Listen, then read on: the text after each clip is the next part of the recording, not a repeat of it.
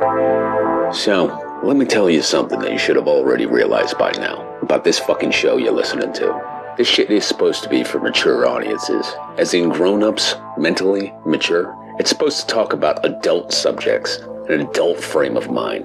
It's not fucking that at all. This is two emotionally regressed, broken half-wits pretending to offer insight on movies. All they really offer you is an endless sexual perversion and a laundry list of personal paraphilia issues. You can make your own choices in life, but you have to choose this as entertainment. You know you're better than this. You have to know you are better than listening to Cinema Psyops.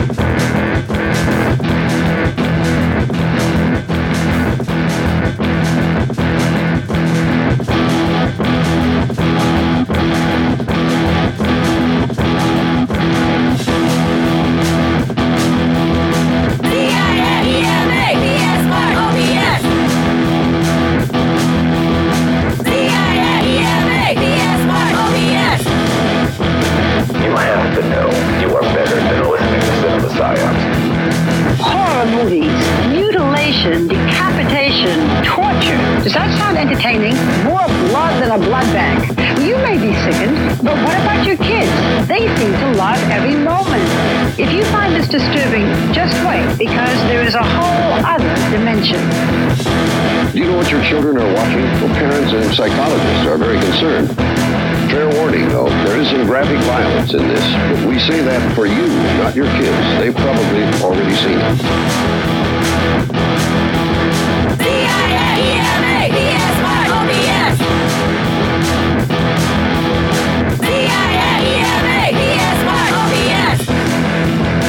You have to know you are better than listening to Cinema Psyops. I like gore. I love blood and guts and stuff, you know. It turns me on, you know, ever since I was a little kid. I love the feeling of being scared, you know. Kids call them slasher or splatter movies, and they get together to watch them at Gross Out Party. The movies are extremely violent, sexually provocative, and have graphic displays of mutilation. I see them with my friends, and we see who can keep their eyes open the longest. Slumber Party Massacre. That was a classic. This guy just goes around killing people. That's the plot of all scary movies. C-I-A-E-M-A P-S-Y-O-B-S C-I-A-E-M-A P-S-Y-O-B-S You have to know you are better than listening to Cinema Psyops. Kids get the movies from the horror section. Most of the violent movies are rated R and aren't supposed to be seen unless you're 17 years old. Others are made directly on videotape and bypass the rating system altogether. C-I-A-E-M-A P-S-Y-O-B-S C-I-A-E-M-A P-S-Y-O-B-S C-I-A-E-M-A P-S-Y-O-B-S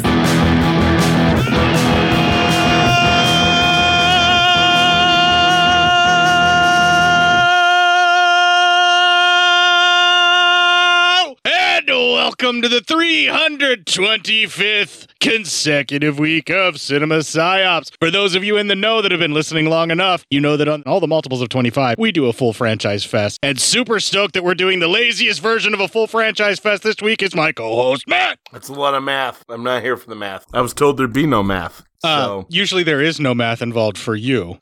I just feel like I've been lied to. I think I need to talk to some people.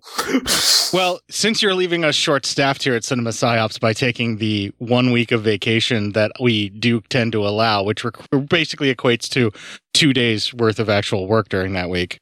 Yeah. Since you've decided to leave the rest of us short-staffed and trying to find our way around what it is that we're going to do for the following week that you'll be gone, yeah, you can feel as guilty as you want because we're picking up your slack now. Yes, I do apologize for the trip I'm about to partake on, but can't be helped. That ayahuasca isn't going to do itself. That's goddamn right, man. Listen, I'm trying to have an experience over here, trying to get on a different level. No, I'm just trying to state how most managers like to do their employees, where... Yeah, pretty much, yeah. Oh my God, what happened? Oh, I'm sorry, boss. Somehow I caught the fucking flu. Do you know how this makes me feel, the fact that you're vomiting everywhere? Pretty bad, you motherfucker. No, most of the bosses are like, well, you're leaving us in the lurch here. You know, what are we gonna do? Doesn't matter if you're vomiting out of both orifices of your body. What are we gonna do? What is my poor planning as a manager that is causing us to be short-staffed? What is that gonna do? Now I'm gonna have to call around to a bunch of other people and try to make them come in with a guilt trip, saying that we really could use the hand because of my poor planning in order to try and make the budget look that much better so that I can get that much more of a bonus. Yeah, okay, so just as a word of warning to all managers out there that pull that shit, fuck you, stop listening to my show. Yeah, fuck off. I mean that. Worker solidarity. Seriously. I'm quite with you on that. It's fucking just stupid as shit. You can lie to yourself and you can tell yourself that you have to do it that way, but you know goddamn well as a manager you do not. And you don't. And we're going to publicly shame you for it, you capitalist pig dog. I'll tell you the goddamn truth. When I was a teenager and I worked at a grocery store, one day I started not feeling very well. I just was not feeling right. So I was like, hey, I need to get the hell out of here. And a manager took me into a very small room, sat almost face to face with me, and berated me for about 30 minutes. And then said, fine, if you still feel like you need to go, I guess go ahead and go. But really laid on a guilt trip real thick. I get out to my car and I vomit all over the parking lot. That entire night, I was up every hour on the hour vomiting. A friend of mine who lived with me and my family at the time also caught the flu, and my dad had the flu all in the same night. All three of us just vomiting all night. And I was like, wow, so I finally get back into work after all that's fucking done, and I find out shithead manager just threw up in the bathroom. He's got the flu. Most likely got it from me. So when he was leaving, I go, hey, it's your responsibility to make sure your health's good. What are we supposed to do with lack of management on the floor? He didn't think it was as funny as I thought it was. Not at the job that I'm currently at now, but the one that I left. Yeah. When I had a series of increasingly poor and awful managers, except for the last one. So there was a manager that got started that was finally like an actual good boss at this place, like an actual decent human being who actually was trying to make it better for everybody and actually was doing his job as a manager and, knew that he didn't have to worry about being short-staffed or anything like that the shit would still get done, that kind of thing.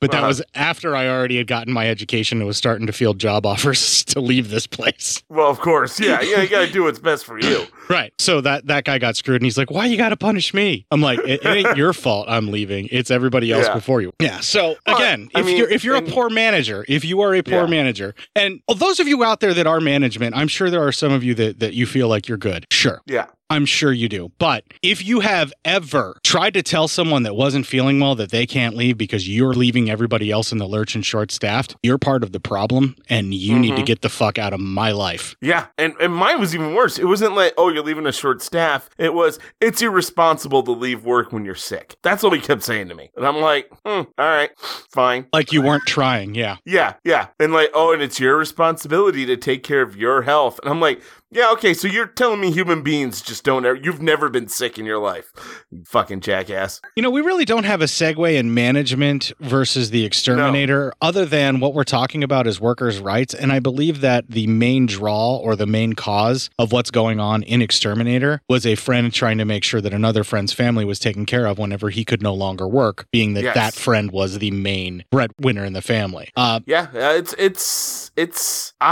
down with Exterminator. I'm just going to say it. I found that extremely interesting because this is by far one of the meanest, grittiest exploitation franchises. Even though it's only 2 movies, it's still a franchise because Cannon did give it a shot. It just didn't work. Yeah. It's not Cannon's fault the Exterminator didn't get picked up like Texas Chainsaw Massacre did when their other sequel they made failed. Mm-hmm. It would still be the Texas Chainsaw Massacre franchise had it stopped at just those 2 blessed, wonderful movies. Yeah. Had we never gotten another one, it would still be technically a franchise. And that's what we still a franchise. Right. And that's what we have here with the Exterminator 1 and 2. But they are vastly different films because Cannon Films picked it up for part 2. And the exploitation, sleaze, grittiness, and weirdness of it, and just let's call it the canonization, like the canon film's touch that gets put onto the Exterminator series is directly parallel, I believe, with what they did with Death Wish 2 versus Death Wish. Am I wrong? No, it's pretty well there. Yeah, you're not wrong at all. The other thing I want to talk about the series before we really start to dig into these two films is the plethora of that person actors and actresses in this film. There's like a handful of that fella and that lady and that mister and that fucking thing. Yeah, right. A lot of it. Yeah, and even you get at least one crossover between what the fuck is that in both films, and that is played by Erwin Keyes. It's different characters, but it's pretty much the same kind of person, and Erwin Keyes is in both, and he's that giant hulking man that's like superimposing. He was also in House of a Thousand Corpses. Yeah. He was the helper in House of a Thousand Corpses, that or the Captain Spaulding giant head thing out front. Oh yeah, that's right. Yeah. Yep. It's Erwin Keyes. Now, our astute listeners will recognize him from like a shit ton of other fucking movies. He was even in The Warriors and shit. And again, the cast in this, there's a whole bunch of this guy, that gal, this lady, and what the fuck is that fucking thing? And in this case, the what the fuck is that fucking thing is the lack of flamethrowers in this movie. Yes. What? Where are all the flamethrowers at? This is an interesting series because the film is trying to sell that the Exterminator takes care of people with a flamethrower. I mean, the cover is a guy holding a flamethrower in a very phallic way, with the flame even curving just up and to the left. Oh yeah, pretty much. That's these are truth facts. This poster. Listen, a lot of the weaponry in this is all about male phallicism at its finest. All right, the symbolism in this film is essentially this. It is men are men and women should be damn proud of it in The Exterminator. Like, there is so much testosterone, toxic masculinity bullshit that, like, I don't even want to fuck around. I just wanted to get into both the movies. I'm ready if you are. Like, right? And really, let me say it. The men are men and the women rightfully should be scared of all men, and we are disgusting people. This movie's to be believed. Interesting that your brain went there. All right, so this week we are going to have featured in on the Pirate Radio edit all the music featured in Exterminator 1 and 2. So all the music that we will be featuring this week was also played in Exterminator 1 and or 2. Yeah. And if it's not the Pirate Radio edit, I will get something as reasonable facsimile to the type of music that I am playing as I possibly can. But what am I going to do? Those bots be scrubbing. Here's that fucking promo. This'll keep it quiet. Oh, hi there. I didn't see you. You caught me cutting a new show. I'm Bo Ransdell, and I'm one of the many creators you can find on Legion Podcasts. I said quiet! My fellow podcasters and I work hard to bring you the best in horror podcasting, but that comes at a cost. Wouldst thou like to live deliciously? Not that, but also yes. No, what I'm getting at is that there are server costs, costs for good microphones and software for editing, all the things that make our shows, fun to listen to. And you can help. If you're enjoying the shows on legionpodcasts.com or in the Legion Network available on iTunes and Stitcher, just about anywhere you can download a podcast, really, you can help us out and get a little something for your trouble at patreon.com/Legion Podcasts. For just $2 a month, you get a pair of movie commentaries exclusive to Patreon, and for $5, you can also join us for a monthly screening of a movie. All of that available on patreon.com/Legion Podcasts. We appreciate it, and thank you for listening. Now, back to the cutting room.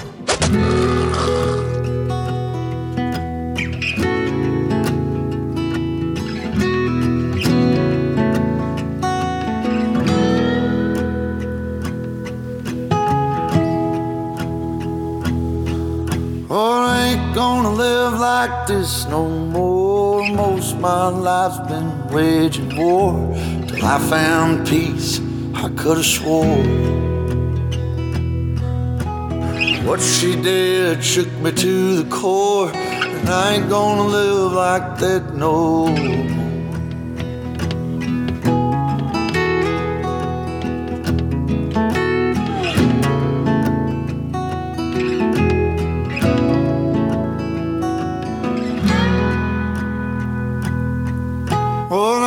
gonna live like there's no more trouble. All right, so that is Heal It by Roger Bowling is the person that is performing that, who is more known as a music composer for various well-known like hits than actually more of a singing and performing career of his own. But interestingly enough, he performs 2 of the songs that are in Exterminator, and I don't think either one of them is in this trailer. In war, you have to kill to survive. On the streets of New York, the choice is the same. For the Exterminator. The search is on. The police are chasing a killer who's not only smarter than they are, he's doing their job. That's what it's like to be a victim. The Exterminator. The man they pushed too far. All right, there was a bunch of noise and sound effects and, all of that kind of stuff of things that happen in the film that you can see, which are great, but not in an audio format. So there you go. Yeah, that's just not going to work out. All right. The Exterminator, Part 1. First 20 minutes start. We're in the Vietnam War, and a couple guys that get captured. One guy's being interrogated. He won't answer, so they cut his friend's head off, and it's pretty gnarly. There's a lot to say about this opening sequence for behind the scenes stuff and trivia and all of that kind of thing. But the wars, the explosions, all of that kind of stuff, this felt like you were just getting this over the top action film. And it really sets up like you're expecting that you're going to get fucking Rambo, right? Is what they're basically showing you here. I'm expecting like he's going to get free somehow. And right, go back to the real world, and then something's going to happen. Well, the opening of the film sets up like a war movie of epic proportions, and there is no way that they can keep up what it is that they're trying to do. Yeah. Well, maybe not so much, but it's still. I'll get to it in the end. All right, that's fine. Yeah, just kind of because it's a total movie thought, so I don't want to, do that all Let's get back to it. So the head cutting was definitely amazing, and that was another big portion of the what we're talking about. Well, it was a big portion of the budget. All right, I'm just going to dump the beans now. The opening sequence of the film, all the stuff that takes place in Vietnam, was over 20% of the movie's $2 million budget. I could see that happening for sure. They spent $400,000 on every one of those gasoline explosions, the beheading. All of that kind of stuff. Yeah, I can see that. They also filmed that in the same national park that the sequence that Vic Morrow died in for the Twilight Zone was shot at. With the stuff that was in Vietnam where Vic Morrow got killed. That was the Twilight Zone, the movie that he died in. It's that same area. I guess it's called Indian Dunes National Park. Well, there you go. Yeah, so they tried to say that it was filmed in Vietnam and all of that kind of stuff. And I don't know where all that $400,000 really went, because a lot of those explosions were like just balls of gasoline lit on fire. Yeah, possibly. Anyway, right as he's about to get murdered, another one of his buddies comes up, kills almost everybody, frees him, and the guy he frees kills the head commander guy in the water. Cut to New York. Kind of a long opening sequence of it's a title sequence. Pretty long. Featuring one of the songs I'm going to play tonight in that sequence, by the way. There you go. Well, we see the two guys. Now they work at a warehouse with one another. Well, they decide. Then we see the foremans inside the warehouse, and a couple of mobster-looking guys come in to collect probably what's the week's debt. For protection or whatever they're doing. Well, the two guys are getting ready to just hang out, have a good day, and he's like, "Hey, let's get some coffee later." And the guy goes, "All right, well, if you buy mine, I'll take the shipment in." He goes, "All right." So he takes the shipment in, and he sees their guy stealing. Well, he gets held up by knife point by the guys, and then his buddy who saved him before, he shows up, and he's like, "Well, no, I don't fucking think so." And they beat the crap out of the guys. So, there's that. One of the dudes in that sequence was Erwin Keyes. He was really, really the big guy there, and he's the one that was like beating on our main hero here of the film like it wasn't a thing until the person who I feel is the true hero of the film, and his role gets cut short, comes and smashes the dude with the giant cable sees a beer. Yeah.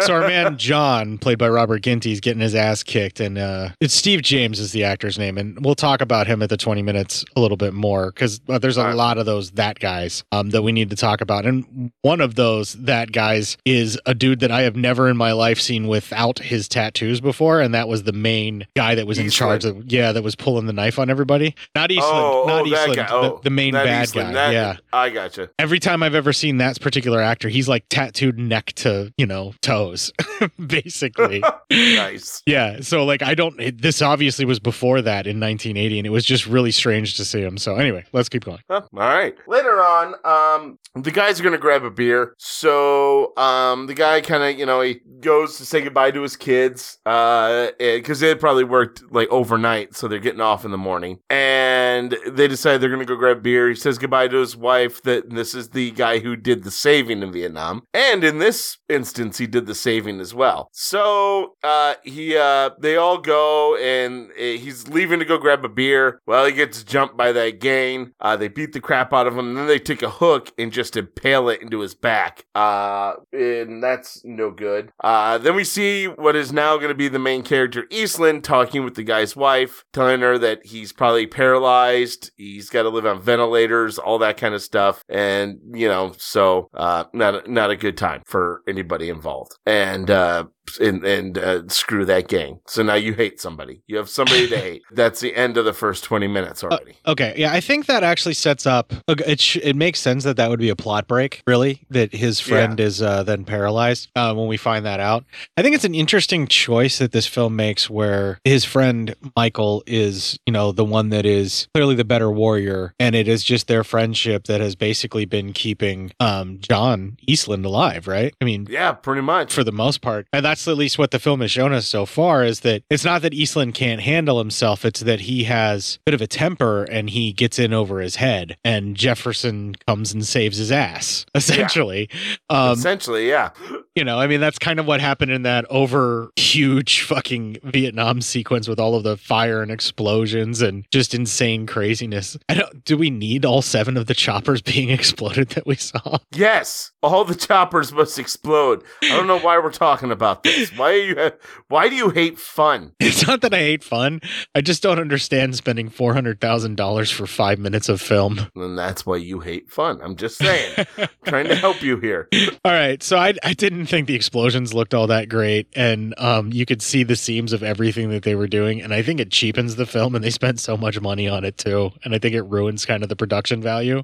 And I'm going to say it right now, Matt. I skip that war sequence anytime I watch this, and I'm not covering it. You're the worst. I go even the head chopping off part. Well, I fast forward to that point, and then just fast. I go past all the giant gasoline ball explosions that are in it, which is so not like me, but they just look so forced and so cheap, and it just, I don't know, man. Like I never got into it, and it weirds me out that like you thought it was the coolest thing ever, but of course it's a giant bunch of balls of flame. So of course, I don't know about the coolest thing ever. I'm just saying the head chopping off scene was the coolest thing ever for me. Oh yeah, that looked great. I'm being facetious with you about all the other shit. Yeah, no, that definitely looks great, and that's definitely something that we want to talk about, because that was a good portion of the budget too, and that actually was a very expensive effect. And believe it or not, that was taken out. Wow. In the UK, they had to cut that head chopping had to be pretty much completely removed. The decapitation was removed for like in Finland as well, and all of that. And it's really interesting because they spent a lot of money like trying to get that. They had to basically pose the actor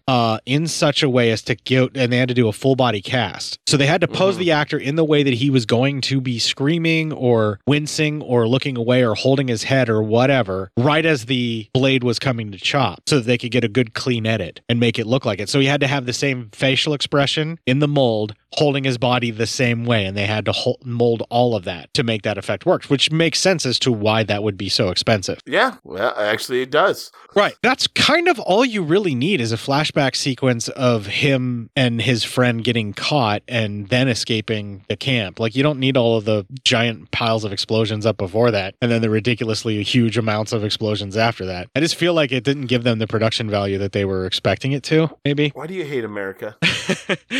I hate it for its freedom, Matt, apparently. I knew it. I fucking knew it. Oh.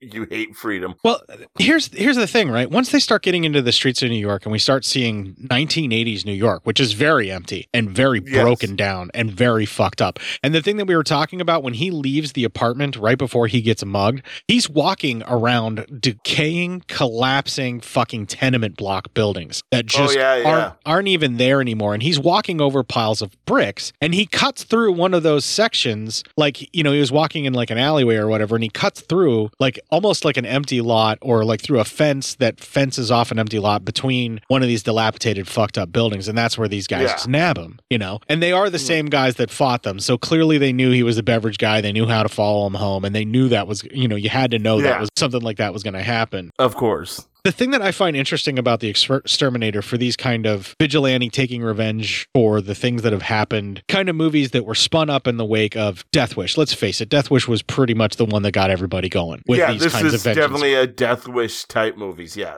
heavily inspired by. The thing I like what they're doing with this is they're taking lifelong friends, and they're taking the ruining of a lifelong friend's prospects of his life. You know, it's not even that they killed him. It's just that they paralyzed him, and they took away all the potential that he was going to have. And it's for his wife and young family. Right. And it's a much more interesting dynamic to storytelling for me than the wife and family, you know, the wife and daughter, or the, you know, in Death Wish's case, or the wife and family, or whoever, you know, or like a son is killed or a child is killed. It's these lifelong friends that have this sort of blood debt or life debt, you know, like they kind of have obviously saved each other's lives. You would hope that John is repaid. Yeah, right. Jefferson throughout once or all twice. this time. Yeah, you would hope so, but I don't think that John has ever really gotten a chance to repay him, which is what drives him. One thing that Ginty does really well, because he's certainly not intimidating to me, and I have a hard time believing him capable of doing the kinds of violence that they show him in. But what he does really, really well is this very stoic, very unflinching, just almost like he's just not there. All he's doing is observing, and just had this like 1,000-yard stare. And when he's with his friend, he doesn't have that, you know, because he's got something that he can anchor to. And like, he's a normal guy. He's laughing, he's smiling, he's, you know, and he kind of anchors to his friend's wife and kids that way because they're his friend's family. But he can't even relate to them in a way that's like kind of normal either. Like he's very awkward around them. And so what they're doing is they're taking away like his grounding in the world. And so the way that Ginty plays it, where like he's got nothing left, like he's not connected to anything anymore, and that sort of dead behind the eyes stare that he has doing all of the stuff that he does, that's what makes him intimidating and terrifying to me. Like, I just don't find him physically threatening, but when you look him in the eye, make a man who had already lost everything lose in his mind. Yeah. All he didn't have a wife and kids. He just had his friend who also happened to save his life in Vietnam, and now he couldn't be bothered to do the same. You know, that's what he's saying in his mind, which makes him dangerous. Yeah. And the fact that he is no longer there, that's the part that I find intimidating, because again, I don't find him physically threatening like at all. No, and I think that's supposed to be the whole point. You're not supposed to find him physically threatening, but he learned how to murder in Vietnam. He learned particular skills in being a soldier. So right. And it's interesting because he becomes so cold, and like I think the term exterminator for what he becomes is actually quite excellent. And it's just it's stuff that I wanted to kind of lay out the groundwork in the film, because I'm going to have a lot of things about the film that I'm going to nitpick as far as production wise and the look of it and some of the sequences and some of the stuff that they did.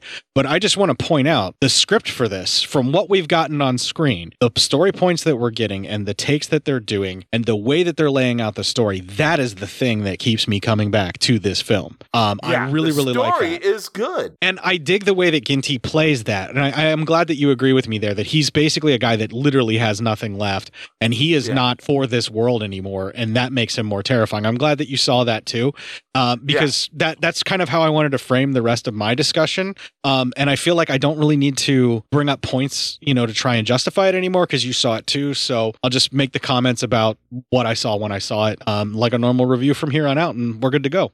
All right. with everything else kind of happening, we start with the next 20 minutes. Eastland finds one of the gang members and has him tied up. And this is our first time seeing the flamethrower that he will use a lot. That was one of those That Guy actors. I couldn't tell what I was recognizing him from. That one wasn't a That Guy for me, but you might know more on that than me.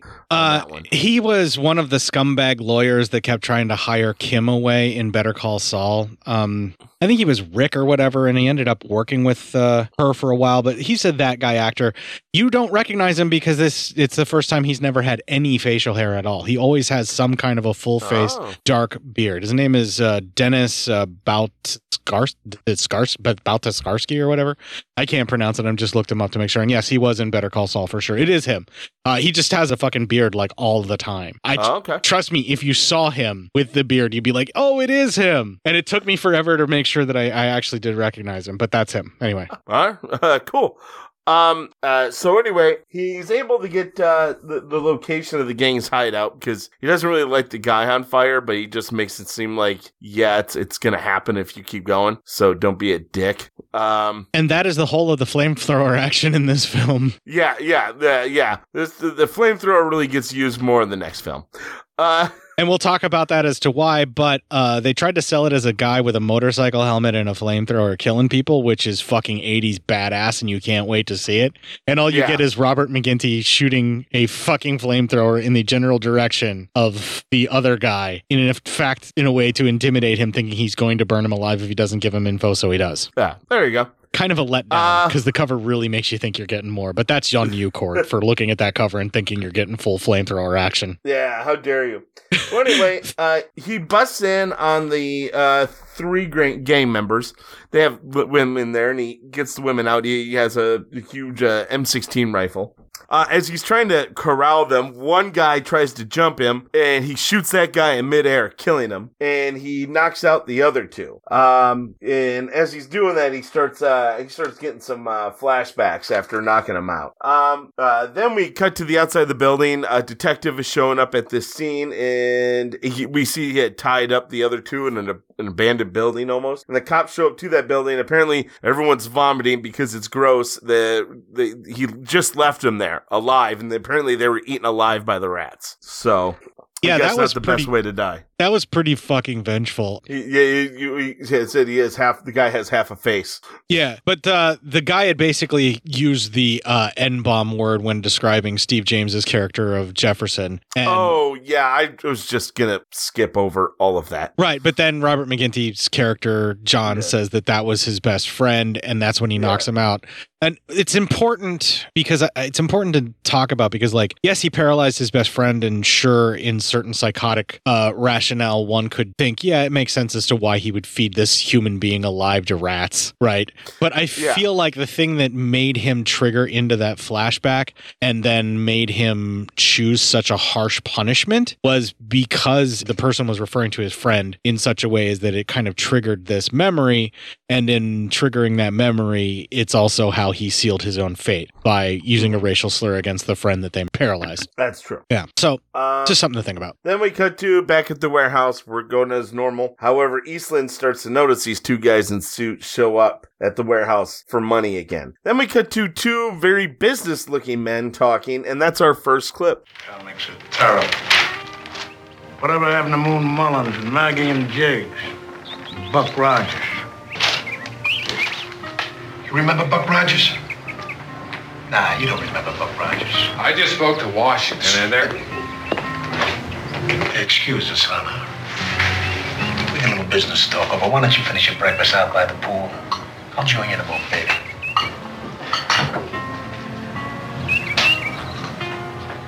Sit down. What the hell's the matter with you? You know better than to talk in front of her. The price of beef is going up too fast in New York. They feel a congressional investigation is imminent. So what do they want from me? A 4-cent drop for the next 6 months.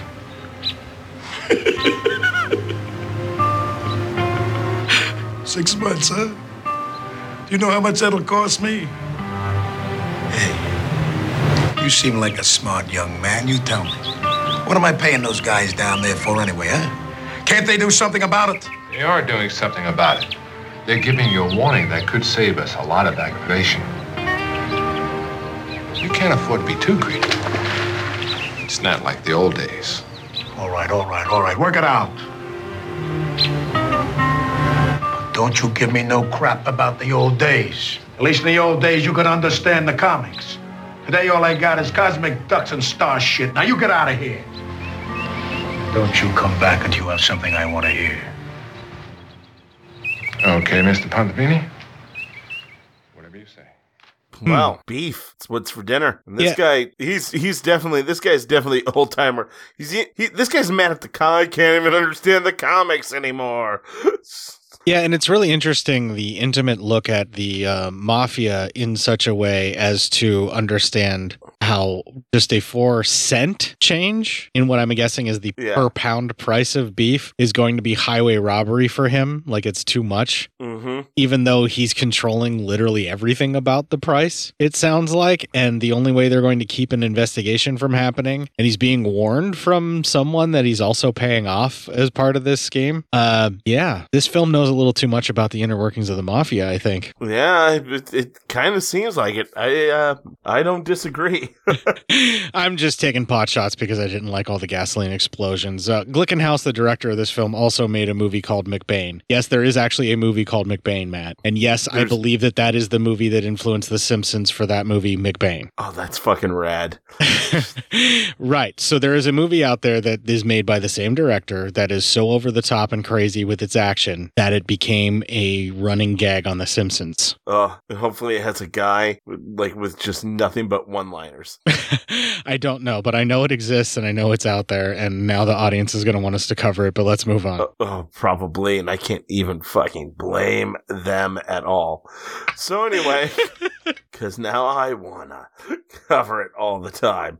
All right, so then Eastland visits his friend in the hospital and tells him that he thinks he found those gang members and he took care of them, and kind of goes in a little diatribe how it didn't really even feel like nothing. They did anything wrong. It, just felt like he did a job like they would do back in the war. So that's always going to be disconcerting kind of talk coming from a Vietnam vet. Yeah, it actually, the way that he performs this and the very matter-of-fact, nonchalant, very just kind of empty, not like a guy talking with any remorse, but kind of like a guy talking about how he missed those good old days and kind of is glad he has an excuse now. Man, did he ever miss murdering people? Yeah, and the cold, heartless way that he just talks about all of this is what's so unnerving about his character. And then he says, listen, I have possibly a way of making some money now, as well, kind of doing all this stuff, and then he'll give that money to, of course, this guy's wife. And the guy almost kind of side-eyeing him, and I always saw his friends kind of side-eye him like, don't do this, man. Don't become a damn murderer just cuz, That's always the look I thought his friend was giving him. Kind of like, I don't know if I agree with you doing this. His friend was giving him the look about murdering them like that at first, until he told him that he's doing this not only just to get back at the people, now he's going to do it. He's doing it for money for his family, for this guy's family, yeah. Right, I think he's still giving him a side eye, kind of like, I'm not the biggest fan of this, but okay. I think what he's concerned about is that more or less that he could be dragging his family into something that's even more dangerous, and he probably feels guilty because he had to recognize the guys that paralyzed him as the ones that they had the tussle with already, so I'm sure that's probably on his mind as well, but I don't know. I never got the feeling that his friend was visually trying to talk him out of it. You know what I mean? Because they could still communicate. I don't know about talking him out of it. I just don't think he liked it. There you go. Well, who wants to know that their friend is running around murdering people, even if it is for revenge? I mean, probably you, but... That's fair. I accept that. Let's see here. Then, the cop, believe it or not, who's kind of investigating all this, he finds one of the girls who was one of the ladies from, was at the gang headquarters, the night that Eastland attacked, and he takes her in for an interrogation because he pretends he's a John, and she's of course hooking. And then all of a sudden, before you fucking know it, he's got her, and he can realize she's addicted to heroin. So he kind of forces information out of her because she needs her fix, and he's not quite letting her out of this until he gets the information he wants. Typical scumbag piece of shit cop, played by Christopher George. You have to have recognized him from all the movies that we've done with him in them before. I didn't recognize his face, but I recognized his voice. Okay, I'll accept that. But Christopher George has been on this show many a times, and I'm grateful to have him back. Yes, I liked him. Wonderful actor. So then we cut to the boss man from earlier, who was talking about the comics. He's getting ready. They're going to go out to eat, but he's showing everybody his brand new attack dog that he's so fucking proud of. Foreshadowing. Yeah, big time. So then they go out to eat, and he makes a crude statement about needing to take a shit. So he says something like, "Before I get another meal, I want to make room for it by getting rid of the other meal." So he says it way more cruder than that. Yeah, and he laughs about it like he's the most hysterical man in the world. Wow, scatological humor that offended you. This guy must have been really evil. This guy really pissed me off. He goes to the bathroom with one of his other guards, and he has the guard sweep. Guard look through, no one there. So the guy goes in and heads into the stall. Well, we see that Eastland was actually hiding in one of the stall, or underneath a he was hiding underneath fucking the trash can. He was hiding inside the trash can underneath the trash bag somehow. Somehow. So he crawls out. So I thought he just had the trash can upside down, and I was like, how are you not checking that upside down trash can? I don't understand that. No, he was inside the trash can, pushed the bag and the lid up and out, and then stepped out and then put it all back super quietly. That's nice. Yeah. I mean, like, those motions, I'm like, okay, so yeah, clearly he's been trained, even though I don't find him threatening. And that stuff was like, what was the scary, creepy shit? Was like how good he was at stealth. Exactly. And he had a syringe of some knockout juice, and boss comes out and he knocks out the boss. All the while, the boss's lady is hitting on one of his other guys who's sitting at a table with her. That shit was hilarious because that always fucking happens. Oh yeah, it was great. So then the guy wakes up and Eastland has him tied right over a big meat grinder. The guy says, okay, I'll help you. And he goes, I want the keys to your house. And he gives him the keys, and he goes, I want the safe code. And he gives him the safe code. And I was really disappointed it wasn't 1, 2, 3, 4, 5. That's the kind of code that some idiot would put on his luggage. Reminds me I have to change my luggage code before I go on this trip. Anyway. You're welcome for the setup. Thank you. And that's the end of that 20 minutes before we go to the next. All right. So if you have anything to add. Yeah, I meant to bring up Steve James at the first 20-minute break, but I didn't get a chance. Steve James is his friend who saved his life and shit. And Steve James has been in a shit ton of stuff. I thought I recognized him. He's usually like the hero's sidekick, but in most of the cases, like in this film, you kind of want him just to be the hero. Yeah, right? I mean, like the earliest thing I can think of seeing him in is when they're at that bar in Weird Science right after Lisa gets made, and there's all those guys hanging out. He's one of the dudes at the table that's with them, and he's in a bunch, and I mean a bunch of canon films. Like he's in the Delta Force. He's in like I think the second and third American Ninja, but not the first one. And then there's like American Ninja Warrior or American Warrior or some shit like that he's into. But he's always like the sidekick, like or like the guy that fights alongside of or with. That's like the equal. I know he's in The Hero and the Terror as well, and a good portion of our audience would be extremely upset if I didn't mention that he was Kung Fu Joe and I'm Gonna Get You Sucker. Oh, okay, nice. Yeah, so I mean, like you would know, you'd have to know Steve James when you see him. Like you have to kind of recognize him.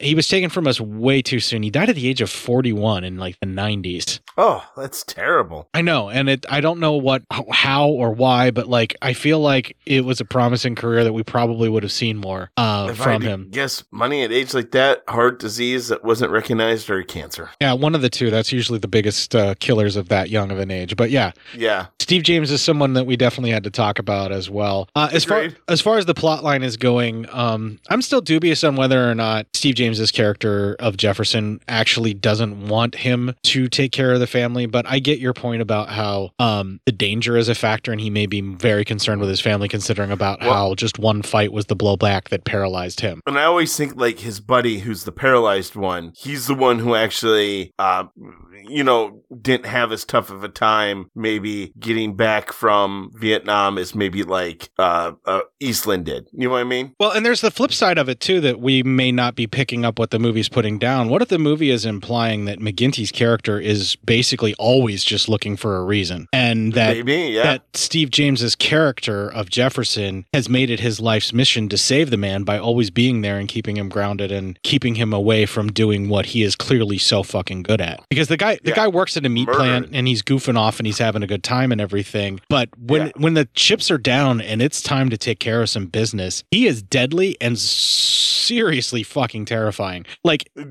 and like not ever second guessing his deadliness. That's even more deadly about him. When he decides, hey, it's time for murdering. Well, motherfucker, it's time for murdering. He's not really going to change his mind about that. Right. And while I was lamenting the lack of use of a flamethrower, I get what the movie's going at. And it's that he is basically an assassin, a trained assassin, or like a high-level fucking merc of some sort. Right. But he's loose on American soil. And then the film starts to imply later on that there's even more going on with these two characters, that they may be retired like government spooks for the CIA. Yeah, is a possibility that they could be that, even because, or maybe they're not even retired. Maybe they just got deactivated and went about their lives, because there is some serious implications later on in the movie that Christopher George's character has to deal with. But anyway, we talked about all of the that guy actors that are in this as well, and we're about to meet a that lady actress for some of our listeners as well. So let's move on,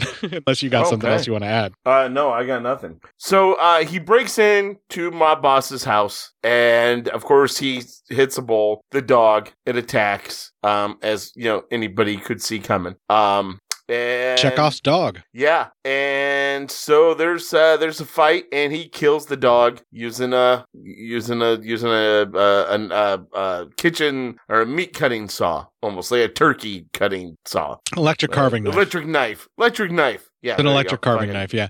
I'm glad that we didn't have to see it. The implication enough alone was like, God damn, Exterminator. But like, I get it. That dog was going to kill him. That was its sole purpose. And that dog was raised just for the sole purpose of myrtleizing him. So yeah, and the owner of the dog purposely didn't tell him about him because he was counting on the dog eating the guy alive, and then him being found hanging there sometime. Yeah, without getting chopped up. That's a fact. So he kills the dog. And then we cut to he comes back to the asshole gentleman, and he's like, and without saying a word, he drops that motherfucker straight into the meat grinder. So fuck off. That's what you get. I love that there were no words. He just showed up and dropped him, and the guy was like, I gave you the keys, I gave you the code, and yep, nope, you're dead. See you later, bitch.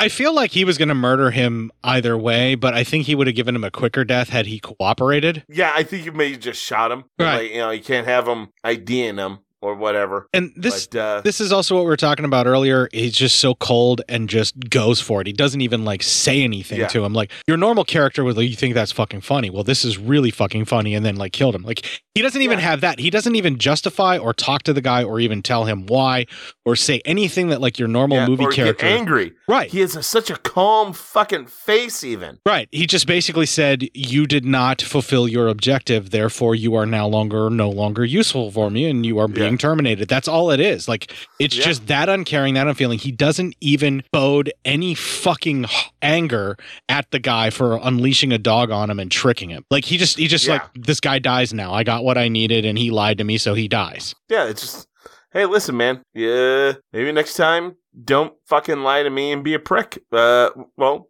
actually, I'm sorry. There's not going to be a next time. So we'll see you later, Big Shoots.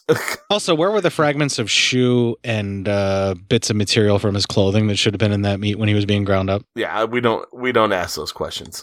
I asked those questions because it bugged me. Well, I don't have answers for you on those questions. How about that? They just reused the same footage of it being ground up, and they couldn't dirty it. I know. They just couldn't do that in the shot. It's fine. Well, now if you're going to have to be all fucking, yeah, I understand what's going on. Don't be understanding, Court. No one wants that. Look, they spent $400,000 on the opening of the film. They couldn't afford meat with fabric particles in it. All right, there you go. That's fine. I think we're all happy now. I know I'm being a dick, but I do really like this movie. I know, I do too. So, okay. All right, so then we cut to the cop visits one of the victims from the original gang attack when he shot up the gang, who apparently the guy he shot must have survived. But he's never waking up or anything like that. He seems to be completely bedridden. And the doctor kind of is like, oh, I suppose this is how you like your victims. He goes, hey, I'm just trying to find out who did this. And he and the doc end up striking up a nice little conversation. The doctor is the lady I was referring to earlier. That is Samantha Eggar. She is actually the actress that I said that we would have seen before. She was in the David Cronenberg movie that we covered with Duncan. The Brood. There it is. It came to me. It took me a second. Okay, so the David Cronenberg movie, The Brood. She was like the mother of all those weird mutant children and things like that. Okay. Which is a very big turn from the type of role that apparently she had ever done before. And in this, playing the love interest for Christopher George is quite interesting. I kind of like their little burgeoning romance, and it gives you the kind of levity you need because everything else in the film is a massive fucking downer. And their little love story is just the right little bit of pep and happiness you need. Still going to be a massive downer eventually. But anyway. Right. I mean, it's a massive downer of a movie, but this helps you just get through it. That's a fact. There you go. I can agree with that. All right. So, Lady of the Night gets picked up by a guy who's like, hey, you want some work? She's so sure. And she follows him to a place and he's like, hey, fortunately, the John they have is into some sick stuff. He likes to do things with little boys, apparently, but he wants a girl to do stuff with him with a dildo. That guy's into what's called chicken hawking. He actually looks for prostitutes that are underage males. Yes. Yes. Well, she doesn't want any part of it, thinks that shit's fucked up, which she's right. But they rough her up a bit. The John actually comes up and he's like, hey, I can help. And they push her into a bed and he has an iron rod that he just steams up and they just pretty much they start branding her. It's a soldering iron and they work her over and burn her body with a soldering iron. And thankfully the film cuts away and we don't have to look at it. Yeah, because, that's rough. I was sitting there the whole time going, oh, fuck, are they going to make me watch this? Because, Jesus Christ, I don't really want to. Yeah. Please don't. This sequence was actually shot in an actual whorehouse that had just been shut down by the cops, and then the cops allowed the filmmakers access in there. Oh, wow. I didn't realize that. Jesus. Yeah, that was another one of the little pieces of trivia I wanted to add in, so there you go. Oh, all right. There you go. Nice. So, I mean, not nice, but, the trivia.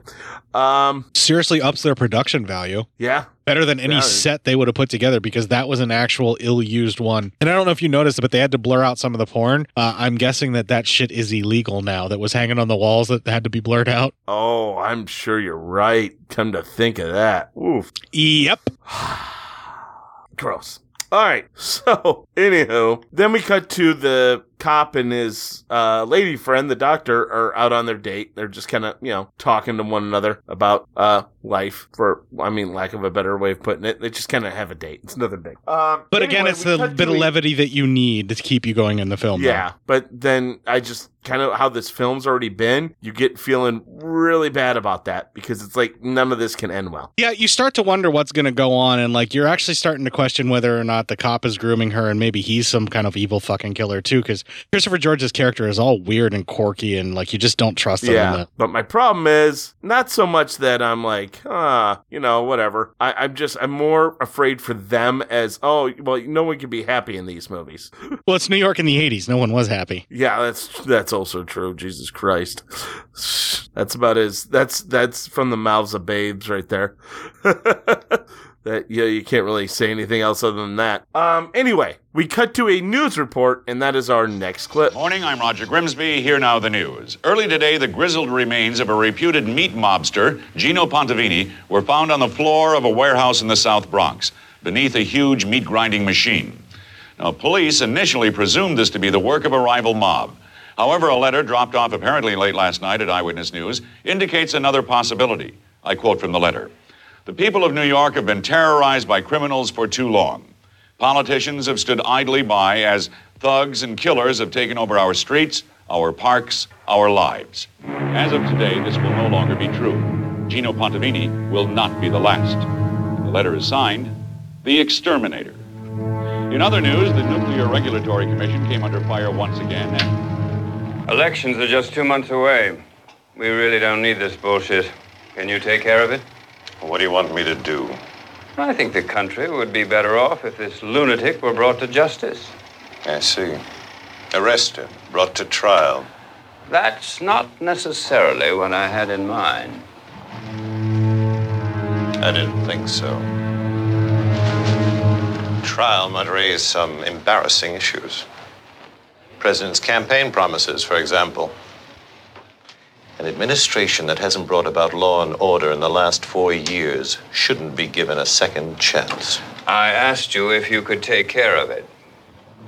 I'll take care of it.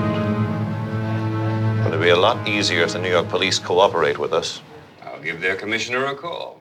So now the motherfucking CIA is involved, getting orders from on high from someone that's got like directly connected to the goddamn president, that they need to get law and order and, going and all of that kind of shit, which is very similar to what happens in the original Death Wish when task force start getting enabled and Washington starts getting involved and poking their nose in. But in this case, you get the feeling that the reason they don't want a trial isn't that they give a fuck that the guy's going to get arrested. The reason they don't want a trial is what does this guy going to leak out in order to get a more reduced sentence? Because apparently he's got a whole lot of dirt on this administration. Well, that's what I'm thinking. No, because I don't think they know who it's doing it.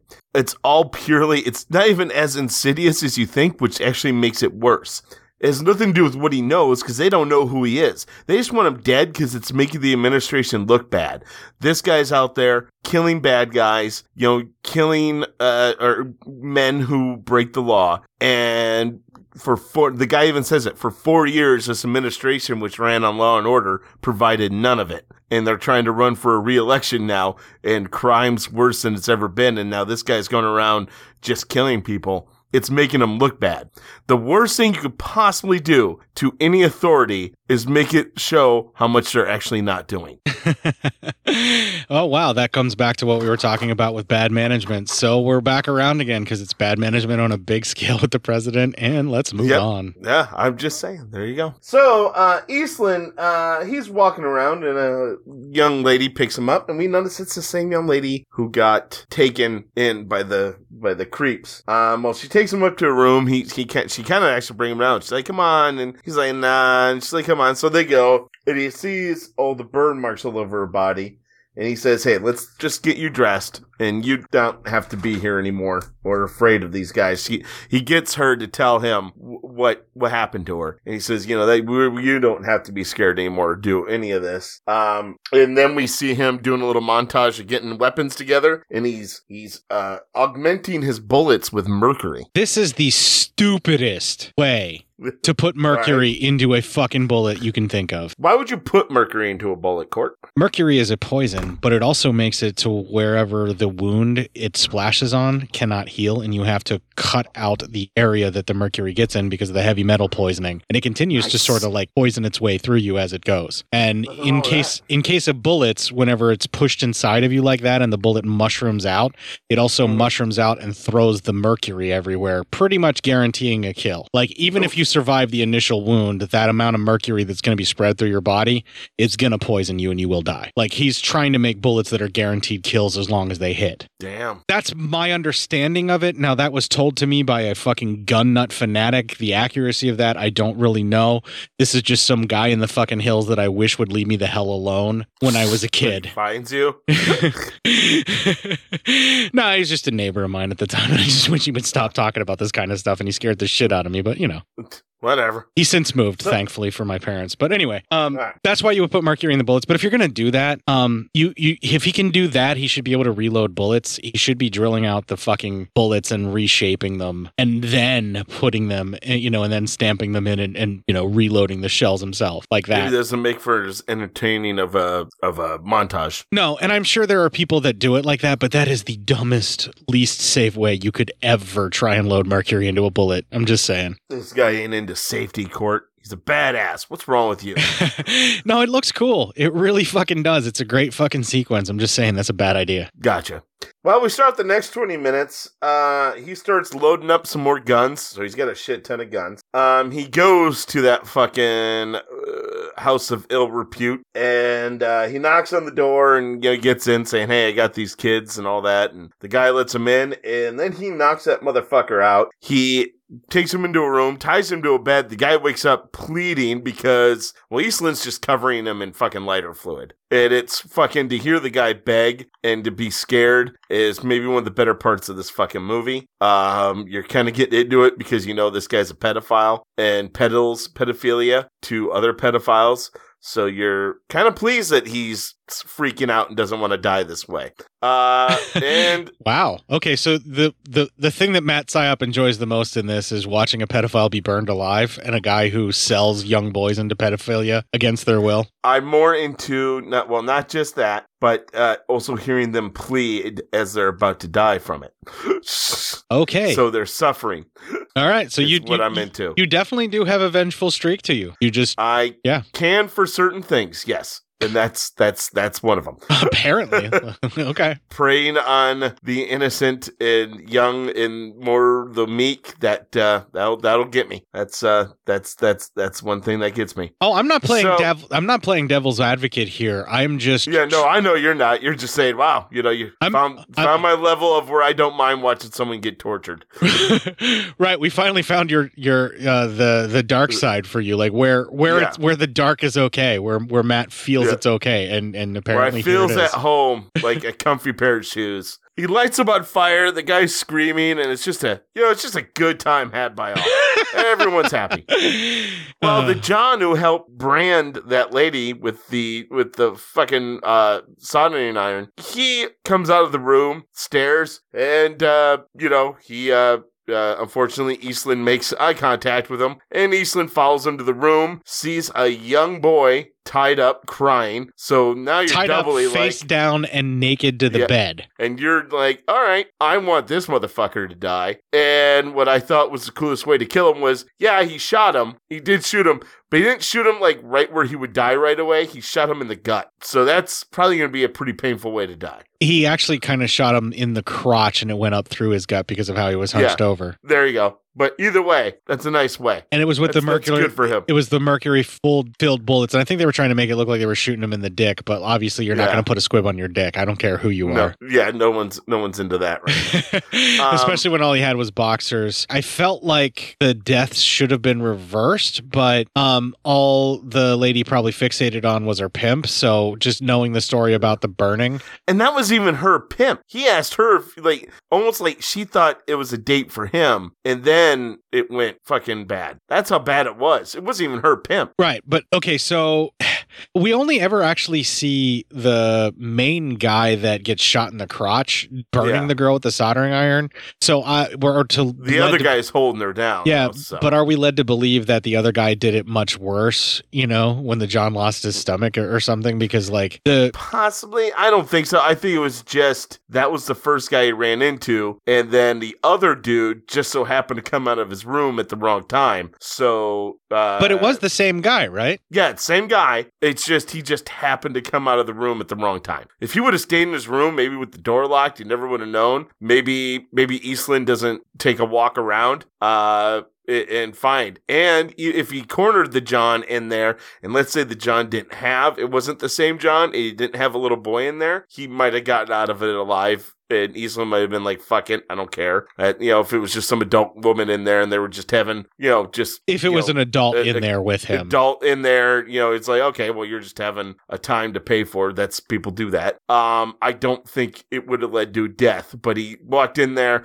I don't even think he knew that was the other guy who helped branded her. I think he just knew about the main guy in the building. So I think when he saw the little boy in there, he's like, okay, no, that's not happening, and congratulations, you're dead. The other thing I want to talk about is the only time you see Robert McGinty's face change from that dead behind the eye, just stare and just kind of like total like dead look and hate that's in his eye. And it's when he sees this young man tied down like that. And then he has a little bit of a flashback to being tied up. When he was tied up in Vietnam. And stuff. But then he has a realization of what is actually happening. And you can kind of see like this moment of like serious compassion. And like he then starts hurriedly cutting him free. And the way that McGinty's playing that, I feel like he's haphazardly doing it because like he's panicking in this moment of like what's happened. Because he pauses to throw a towel over him and cover him up before he even starts uncutting him, untying him and cutting him free. Yep. And the kid is still so traumatized and so terrified that he's going to hurt him. The kid doesn't know if this guy's also going to just molest him. He doesn't know. Yeah. So he starts freaking out, but he tells him, "Listen, you're going to be okay, and I'm going to get you out of here. We're gonna leave here. Nothing bad's going to happen to you." So I think that's the only time that we really see any kind of like real human tenderness in this film from him is when he's dealing with his friend Jefferson's family, and then with this kid. That's it. Everything else. The girl he had a moment with. Yeah, because of her pain, I think he did connect with her, but I think it was just more or less he was bored and was going to hire a prostitute. Well, yeah, but then he saw her pain and he was very concerned there too. Yeah, okay, well, that's what brought him here as well. I'll give you that, but like I feel like the kid is the one that he actually connected with. It was just, this was another job that he was on to because of what these guys did, and he was going to make sure he took care of her. Like I still felt he was kind of cold with her compared to the way he was with the kid. I don't know. I felt he was warm enough, but I think he was definitely warmer to the kid because it's a little bit more egregious. This kid was pretty much kidnapped off the street. And also, I think the shock and horror of what was happening for the also, kid. He saw her branded where he saw the kid was tied up, which triggered his PTSD. Yes, that's another thing we need to really talk about. His character is very clearly suffering from PTSD. He's suffering from PTSD, definitely. Yeah. Oh, yeah. And it's almost like he channels it into what he's doing as the exterminator, too, I think is what the film's trying to imply. Yeah, definitely. It's definitely filtered into what he's doing there. All right, so the cops come onto the scene, and that's our next clip. Listen, can we just come in and take a quick look around? Now you know the rules. You no one in there till the ME gets here. Listen, Dalton, what do you have on this? I just got here, Judy. I don't know. Give me a break. Come on, Dalton. You're here. It's got to mean one thing. The exterminator. The first one was Jonathan Miner, age 37, male, Caucasian. 42 arrests for promoting prostitution, assault, rape, white slavery, corrupting the morals of minors. Lately, he specialized in young boys. He was convicted twice and served a total of 18 months. Jesus, it looks like he got hit by a napalm. Most of that's from the burning mattress. The fireman said it's like that every time someone falls asleep smoking. Step this way, I'll show you our next attraction. Jesus. Who was he? He was a state senator from New Jersey. Hey, Dalton. Yosti. Have the autopsy on the third Ghetto Gould and the printout that you ordered. I also have a telephone message from the CIA.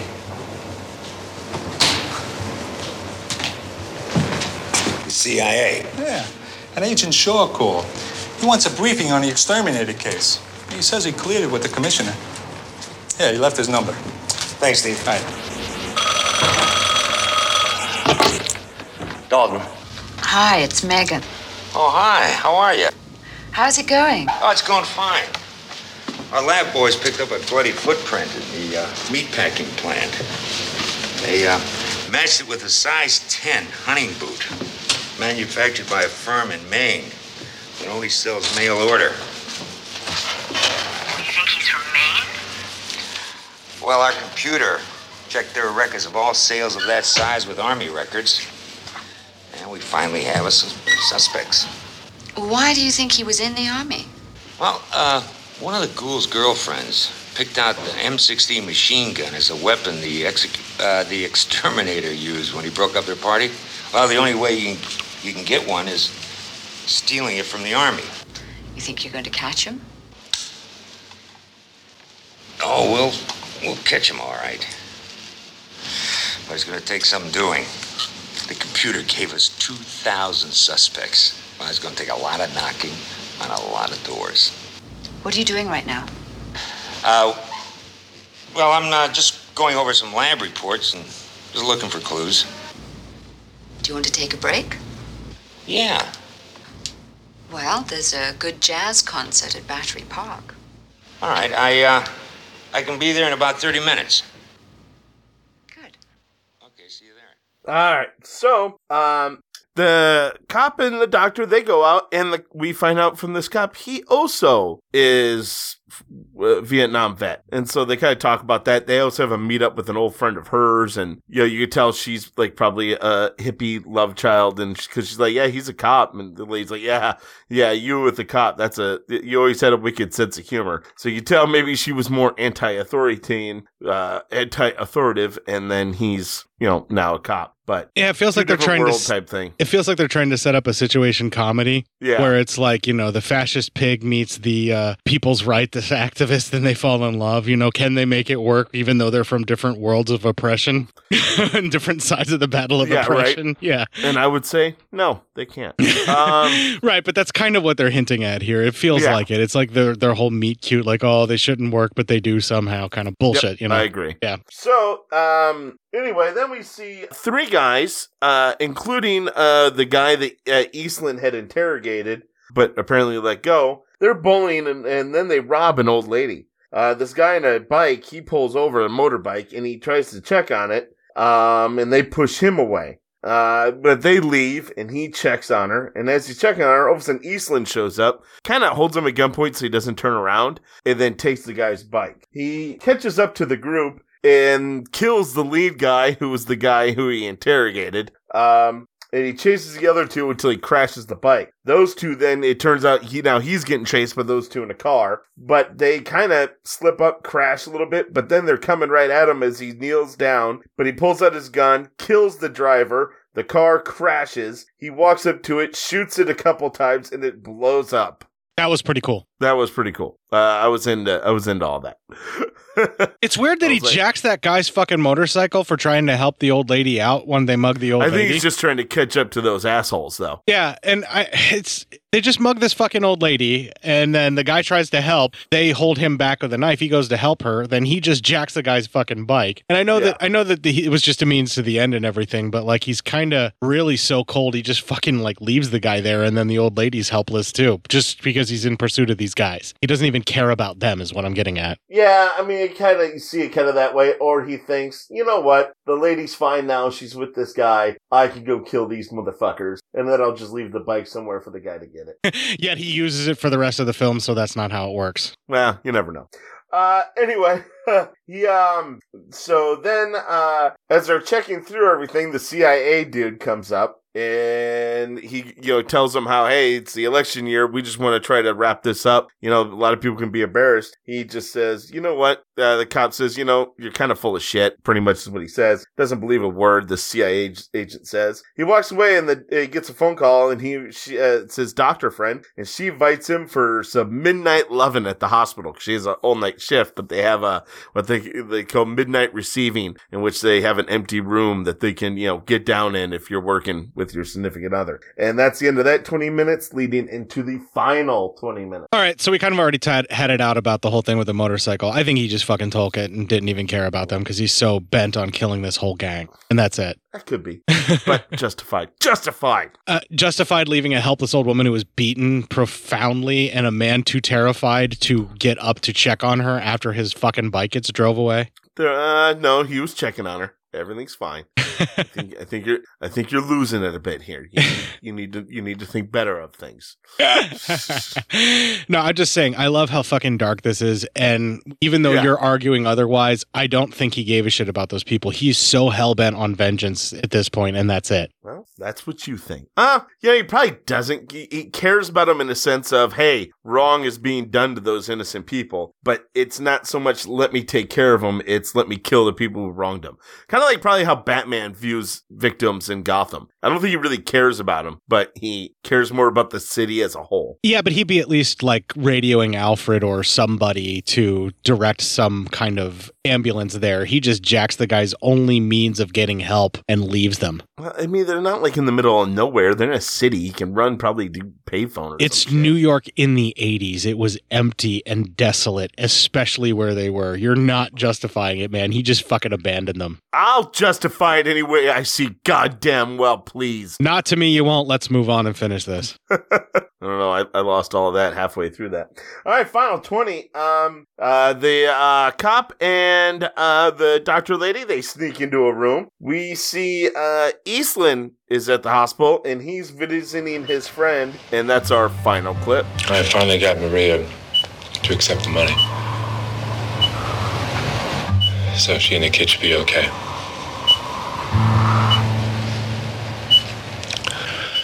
I heard about the doctor's report. And that you wanted to see me right away.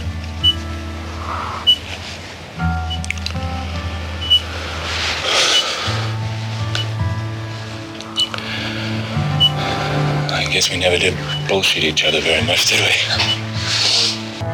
So listen, if you want me to cut you off this system here,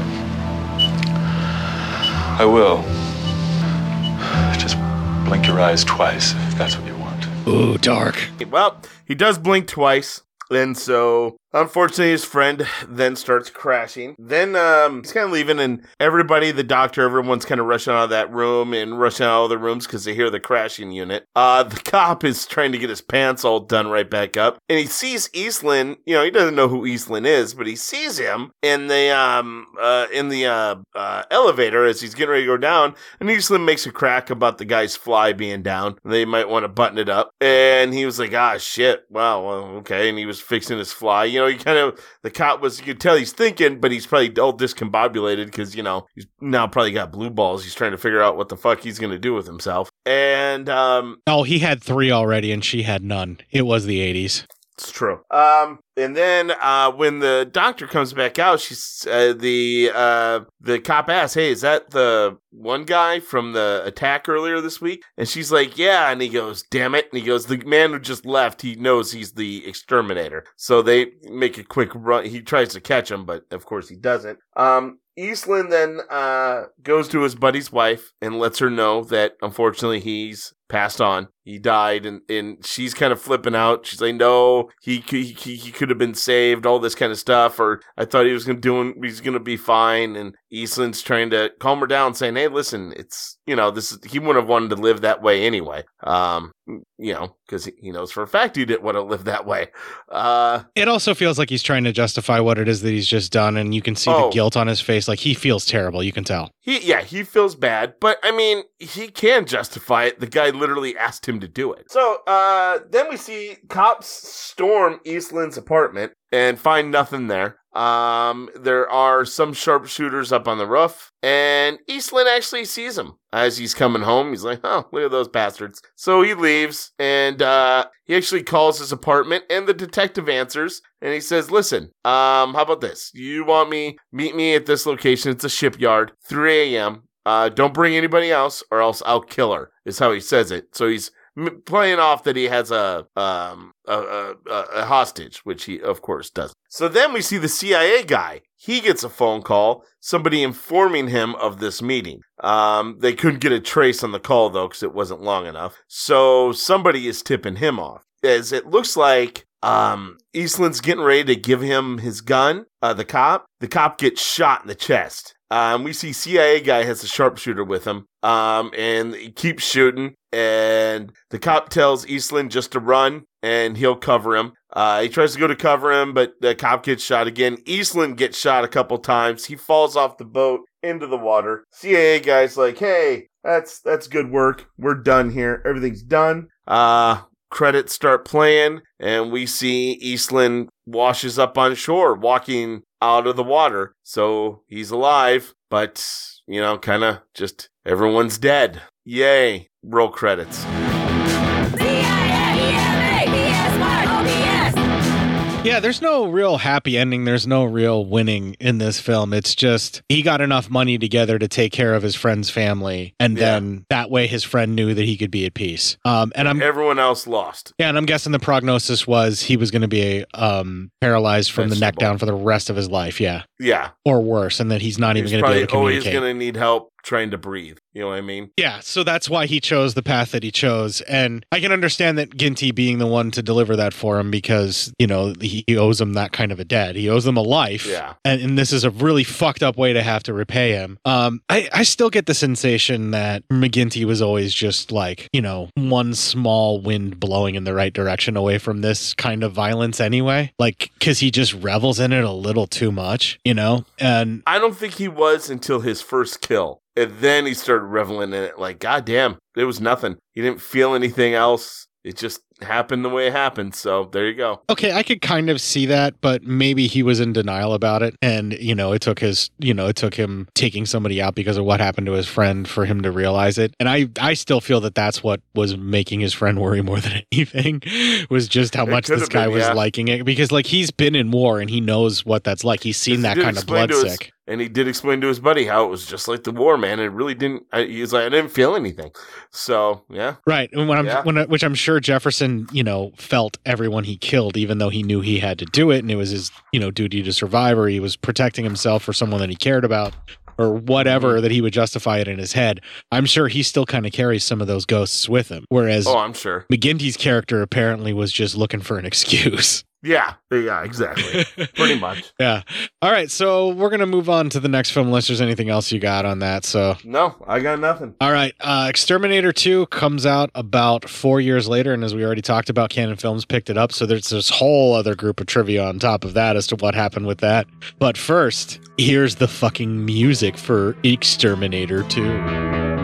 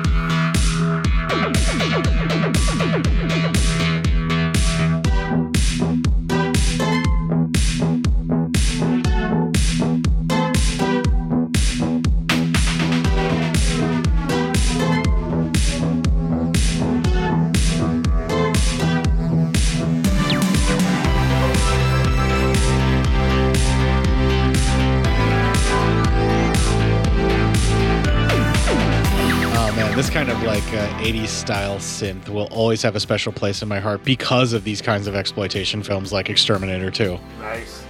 The Exterminator. Yeah. Now, Exterminator is definitely an exploitation film, and it is the old school style, real gritty, grimy style from the years before. It just so happened to be made in 1980. But Exterminator 2 is very much a canon exploitation style film where they pick up the mantle and make it even more insane, and that is evidenced in its trailer. New York City.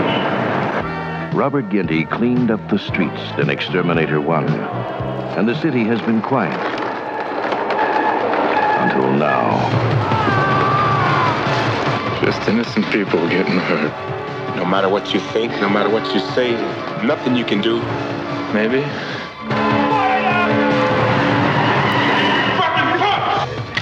You crazy? I'm crazy? Come here! I ain't crazy, but I'm mad! You hear me? I am mad!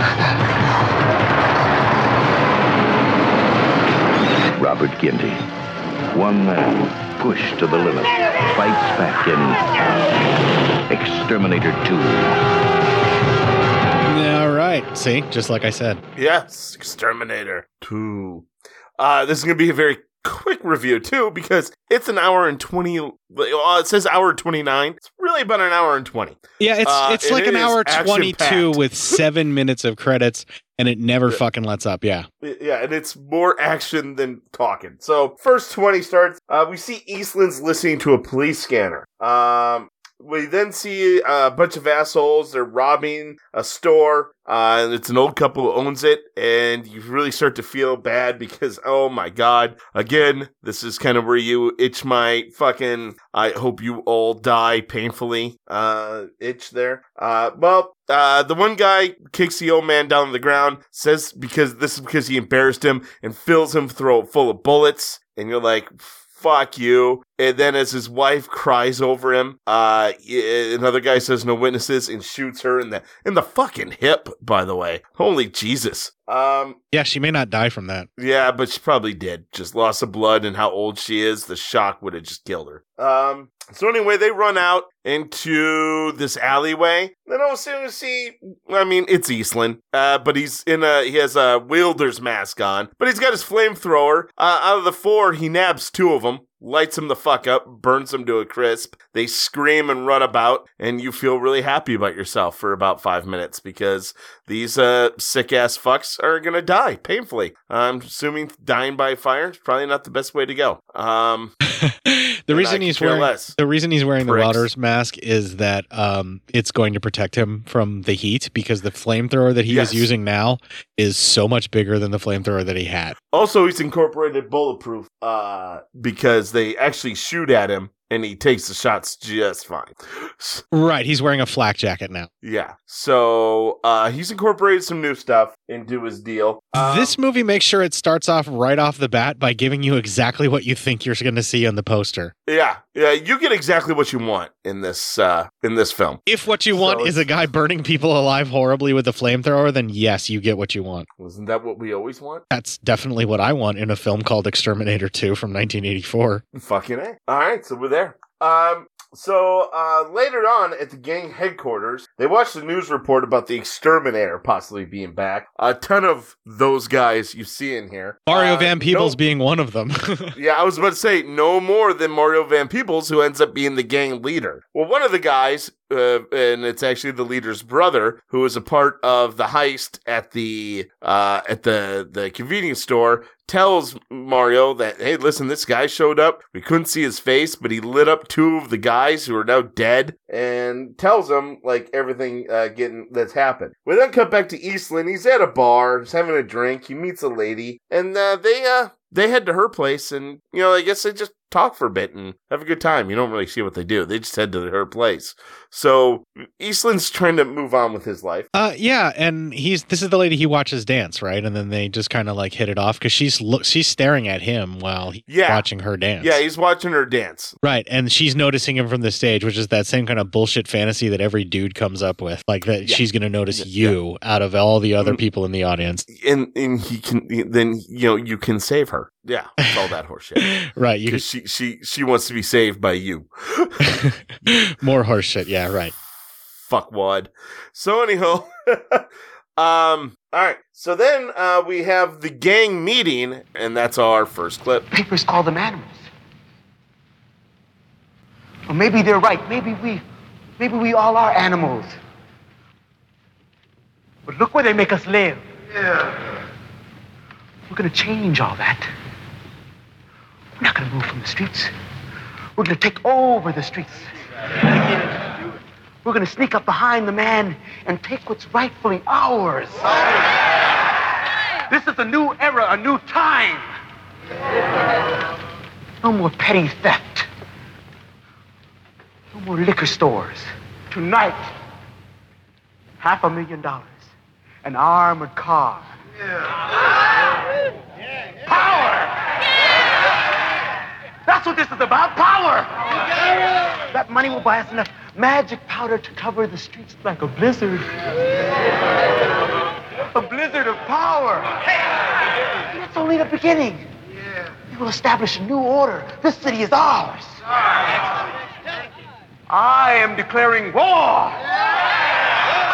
My destiny and yours is to fight for what should be ours. And to die if we must in the pursuit of that cause. I am the Messiah, and you are my warriors. I like that. Together we shall take what I want. I want everything. All of it. All of it. Including this exterminator. The blood of the city flows through our veins. We are the children of the streets who have grown up to control the very streets that pounded us down, along with the filth and the garbage that ran in its gutters. We set fire to the streets. Everything will burn. Then we'll build it up again. We will control it. Think of it, my brothers. Feel the power that we all have when we are together. Feel the power surge through your bodies. Our body. Together we are all powerful. And together I will rule. I don't see how that's good for all of them when he's saying, I will rule, I will rule. Well, I think as long as they, he keeps them in vices or at least in control for them, it's probably okay. Yeah, okay. I can kind of see that. So we need to talk about this gang. They came right out of an Italian apocalypse film, right? Yeah, pretty much. Yeah. I mean, they all have their own style. Yeah. That's for sure. Mario Van Peebles' outfits were designed by him, FYI. You know what? I can see that. I am not shocked. Yeah, nor am I. And that's all I'm going to say. Yeah, okay. But no, I'm not shocked by that. All right. Your particular taste will dictate to you whether or not you feel he did an okay job at costuming himself as a leader of a gang. Or just so we could all see how many sit-ups he probably does. Anyway. Yeah. His abs were saying. on prominent display for a lot of this. Yes. Yeah. Okay. Just wanted to make sure I wasn't the only one seeing any of that. So anyhow. I mean, if you're into those kinds of washboard abs, he's got the stomach for you. That's for sure. It's like 8 of them right there. It's like 8 abs. It's like you can tell he must do like 60-minute abs, not that 59-minute abs. So anyway, they do the armor car robbery. They drag the guy out of, the driver out, and they're like torturing him by the side of the road. As they're doing this, a police copter shows up, and they fucking are able to shoot it down. So, yeah, these guys aren't to be fucked with, I guess. You can shoot down a police copter. You got a little muscle behind you. This is not an ordinary street gang, considering the ordinance that they have their hands on already. Yeah, agreed. They are. They're a post-apocalyptic fucking biker gang in the middle of New York City in the 80s. Yep, I agree. I could totally agree. It's insane. So anyway, love it. Yeah. Oh, of course you love it. I mean, you love to see it.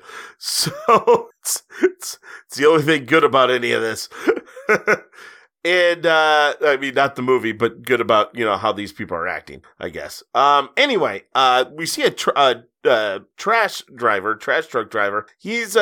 He sees kind of all this happening. He's like, oh shit, they're robbing the armored car. And so believe it or not, he's able to fucking kind of blow his way past them all and really kind of helps fuck everyone up. And he doesn't kill anybody, but he disturbs them enough so they have to escape. Unfortunately, they escape with the fucking driver. Can we talk about the helicopter pilot real quick? How they just watched him burn alive for an extended period of time. Oh, yeah, I'm sorry. Yeah, I should have brought that up. Yeah. They did do that, definitely. Yeah, it's really fucking grim. And it's seriously like, this is like end of the world biker gang from like Dawn of the Dead in the middle of the 80s, like right there in New York. Yeah, pretty much.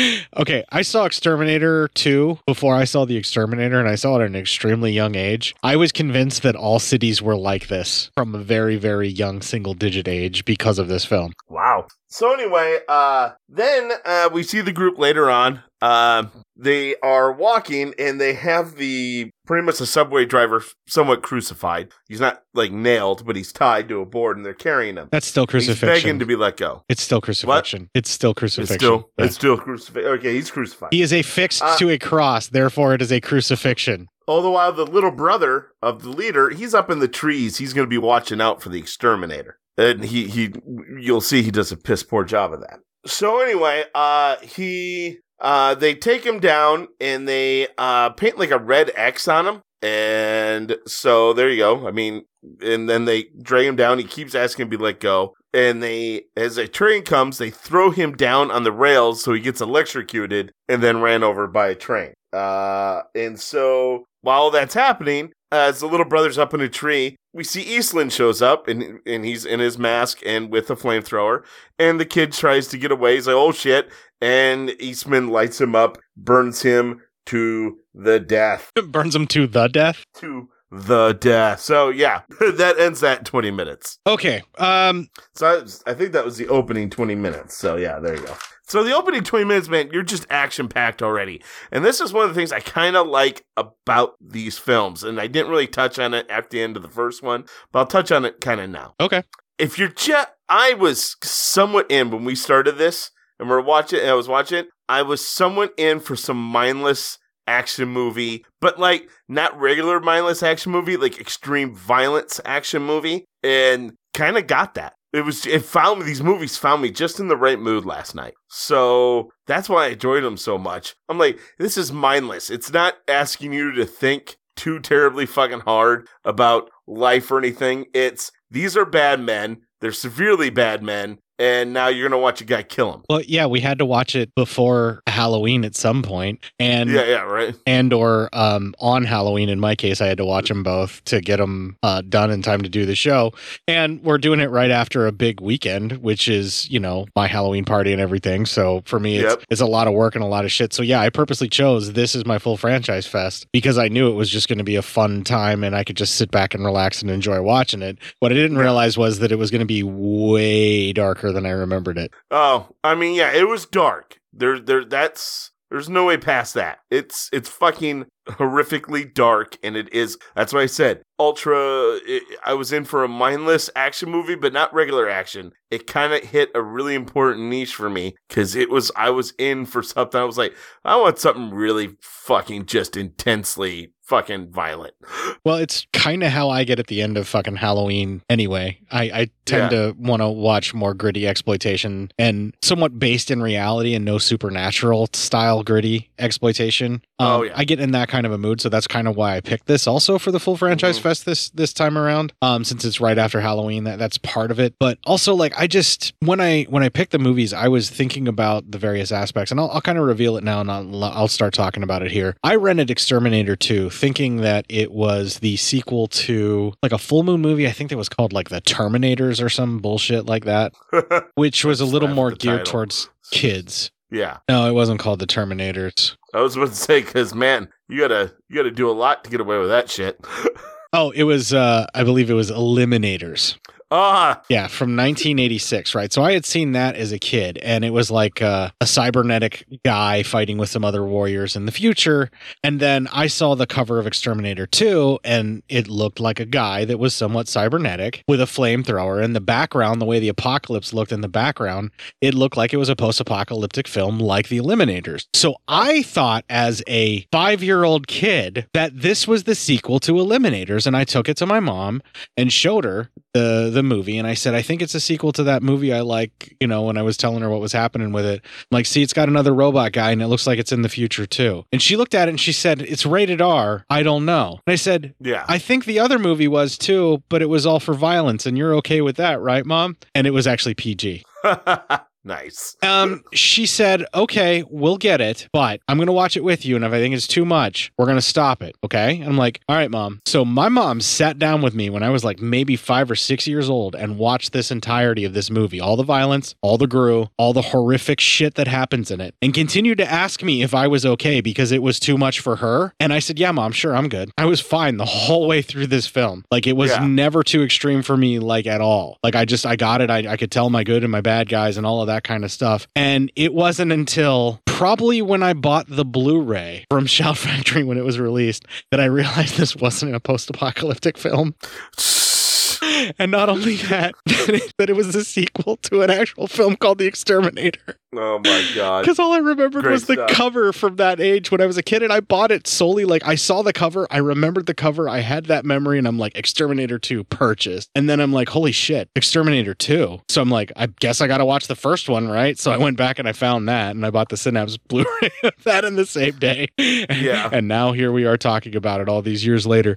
So I just want to, kudos to my mom as a parent, right? For realizing that I was okay with it and I could make it through it, and that it was a film that I chose, and she let me watch the whole fucking thing. She covered my eyes for some stuff. I do remember that. Oh, I mean, yeah. That's what a parent's going to do a lot of times. Right. I just want everyone to know, like, the stuff that you think you would cover your child's eyes for, I am sure she covered my eyes for. Yeah. But she let me enjoy, quote unquote, the story and let me finish it. She let me watch the whole of the movie because my mom trusted me to make my own choices. but was also there to decide what I could and could not see when the film was playing, too. Yeah, right. Well, at least your mom let you make choices. Important choices for you. I believe Exterminator 2 is what turned Cord into what he is today. No, I'm kidding. Not at all. Yeah, I was about to say, really? No. Exterminator 2, you don't say. There's some more trivia and stuff about this. This film is deeply chopped up. Canon Films, the producers, wanted actual more flamethrower stuff because in the film, there was original cut of the film. They weren't really delivering very much, if any, because in the other film, there wasn't a lot or any really stuff with the flamethrowers. So all of the scenes where he has that fireproof sort of like a welder's mask on and he's burning a gang member with the flamethrower, they're not in the original cut of the film. Those are all added during reshoots. Oh, wow, really? Which is why in the later on in the film, when they're like the guys with the garbage truck and the guy with the blowtorch are the same guy. Mm-hmm. Like the guy with the blowtorch, they had to put that in to make all the other scenes make sense that he's burning everybody alive. The thing with the brother and him freaking out about his brother, you know, and all of that. Yeah. You know, so like later on when Mario Van Peebles' character starts, you know, going after another gang member, they talk about his brother, but then he's more upset about if another character than dies as well. And the reason that is, and the some of this stuff is super confusing, it doesn't make a lot of sense and just feels like nonstop action wall to wall, is because they kept reshooting more and more violence and throwing in more violence until they got an X, and then they started paring it back. Well, come on. Violence for America, fucking goddamn it. Yeah, so this film got pushed to as far of a limit as they possibly could and then pulled back to be a hard R. And with a few minor adjustments of covering my eyes at certain points, my mom still let me watch it. And thanks, Mom, I love you. All right, the next 20 minutes. So the trash guy, he's out there, and he's enjoying his day, enjoying his work, just having a good time. He seems happy to be alive. And just living his life, you know? So you kind of already like this guy. You're like, all right, well, this guy could, you know, there's nothing wrong with him. That actor also just plays these kinds of characters. He's an everyman. Yeah. Yeah. But he specializes in the likable guy. That BG character, like that is the kind of character that he normally plays. Obviously not a guy that is going to, you know, start vigilantism with a garbage truck, but like the having fun and laughing and, you know, being a good friend and just like trying to take care of everybody. Like that's his bread and butter as a character actor usually. Totally agree. Yeah, that's definitely the kind of stuff he's into. Yeah, so, Frankie Faison, I believe is. I don't know how to pronounce his last name, but is his name. I think you're right. Yeah. But good enough. Hey, it's nice to see him. So anyway, then we see Eastland's walking down the street, and some guy's asking him for money. He goes, "I don't have any." He goes, "I'm busted." He goes, "Please, you're holding the Rolex." And he goes, so then Eastland actually sells the guy the Rolex for $200. Well, the trash guy named BG, he actually sees Eastman and he knows him. He tells him to get his ass into the car and the truck. So Eastman does, of course, because, hey, he knows this guy too. And I think it's another guy who he was in Vietnam with, obviously. Yeah, that's the only friends that he's ever going to make, Eastland. Yeah, right. We cut back to the gang, and they're underground. They're meeting with a bunch of what looks to be old-style gangsters, mobsters. So I just called them mobsters because, fuck it. We have the gang, and then we have mobsters. That's just how I'm going to roll. They are making a deal. What it's going to be is the gang, they rob the armor car because they got this money now, and they give it to the gangsters, and they want drugs. So the gangsters make sure like the money's real. They're not taking it yet. And then they said later on, we'll drop off another like a sample of the drugs, because now that we know the money's real, you can get this sampling of drugs to see if it's, you know, something you're into here. Then we see this guy, we cut onto the street, and one of the gangster guys, he's watching this guy on skates do all these tricks and dancing and everything. People are leaving him money. Well, the guy leaves that guy the drugs, and so that guy takes off on his skates. The dude with the skates was actually a street performer that they discovered for the film and put in there. And so all of the, I guess his name was like Slow-Mo was his performance. He played the character Eyes. That's the guy who nice. Yeah. But, or Slow Motion or Slow-Mo, I think was like the nickname that he went by. And it's because he could do that sort of dancing thing where he could make it look looked like he was moving with his skates. In slow motion. And it's really impressive. And they sure as fuck get a lot of production value out of making that guy dance down staircases and do all the stuff that he can do. And I'm sure as a street performer, he was probably making way more on this movie than what he normally would pull in, in a day. But that's how they discovered him, was performing that stuff on the street. Yeah. Well, he brings it into the gang leader, and the gang leader then tells them they need someone to test it on because they're not going to try to use it themselves. And just when you thought you couldn't hate these fucking kids from the apocalypse anymore, my God. Yeah, you're going to start hating these kids even fucking more. So then we see Eastland and BG, they're talking about, Eastland sees BG's dog tags. He goes, I can't believe you still wear them. And he goes, the war's over. And he goes, no, it's not over. That's what BG says, that the war's not over. So BG knows kind of what these streets are. And he's not a fan of them either. So then we see Skate Man. He comes up behind this nice young couple and grabs the girl and skates off. All the while the guy tries to chase, but of course, the guy's on skates, so he can't catch up. Then they take her. He takes her back to the gang's base. They pump her full of the drugs, and they see that it gets her high as shit. So they're like, all right. So the leader's like, listen, we're gonna go ahead. We're gonna start. We'll exchange the drugs and everything. Then we're gonna start. We're gonna start taking out the competition. We're gonna start really ruling this place. And then he pretty much lets his guys have their way with the girl. You don't see it, but it's heavily implied that's getting ready to happen. One of the guys basically asks for it ahead of time, and then X pretends to be all pissed off, but once he knows that she served her purpose, which, why did he need to kidnap somebody off the street? Why couldn't they have just gotten a junkie to test it on? Well, maybe they need to know. Hey, maybe a junkie couldn't tell you how high he's getting off of it. Oh, Blade needed to know how high a normal person would get off of it, and if they would die from what would be a normal dose. Yes, exactly. I think it was just an excuse to show how bad this fucking gang is, that they kidnapped, drug, and rape her, because that's what happened in Death Wish 2, so they had to put it in this. Yeah, I mean, you're obviously very right on that. But I'm just saying, just trying to play, for the production crew, devil's advocate of what these guys were actually doing and reason maybe why they would do this. How much of a dick am I if Death Wish 2 was actually after this? Really? Nope, It was before it. It was before it? Okay, well then you're not a dick at all. So. I'm still kind of a dick, but I mean, Canon did that. Not about this. Canon did that very often, where they would make sure that if it worked, put it in another film, Oh, I got you, yeah. And you know what? They're not wrong. If it works, put it in another film. They basically Exterminator 2 is basically Death Wish 2 with a guy with a flamethrower. We said it before, and that's exactly what we're getting.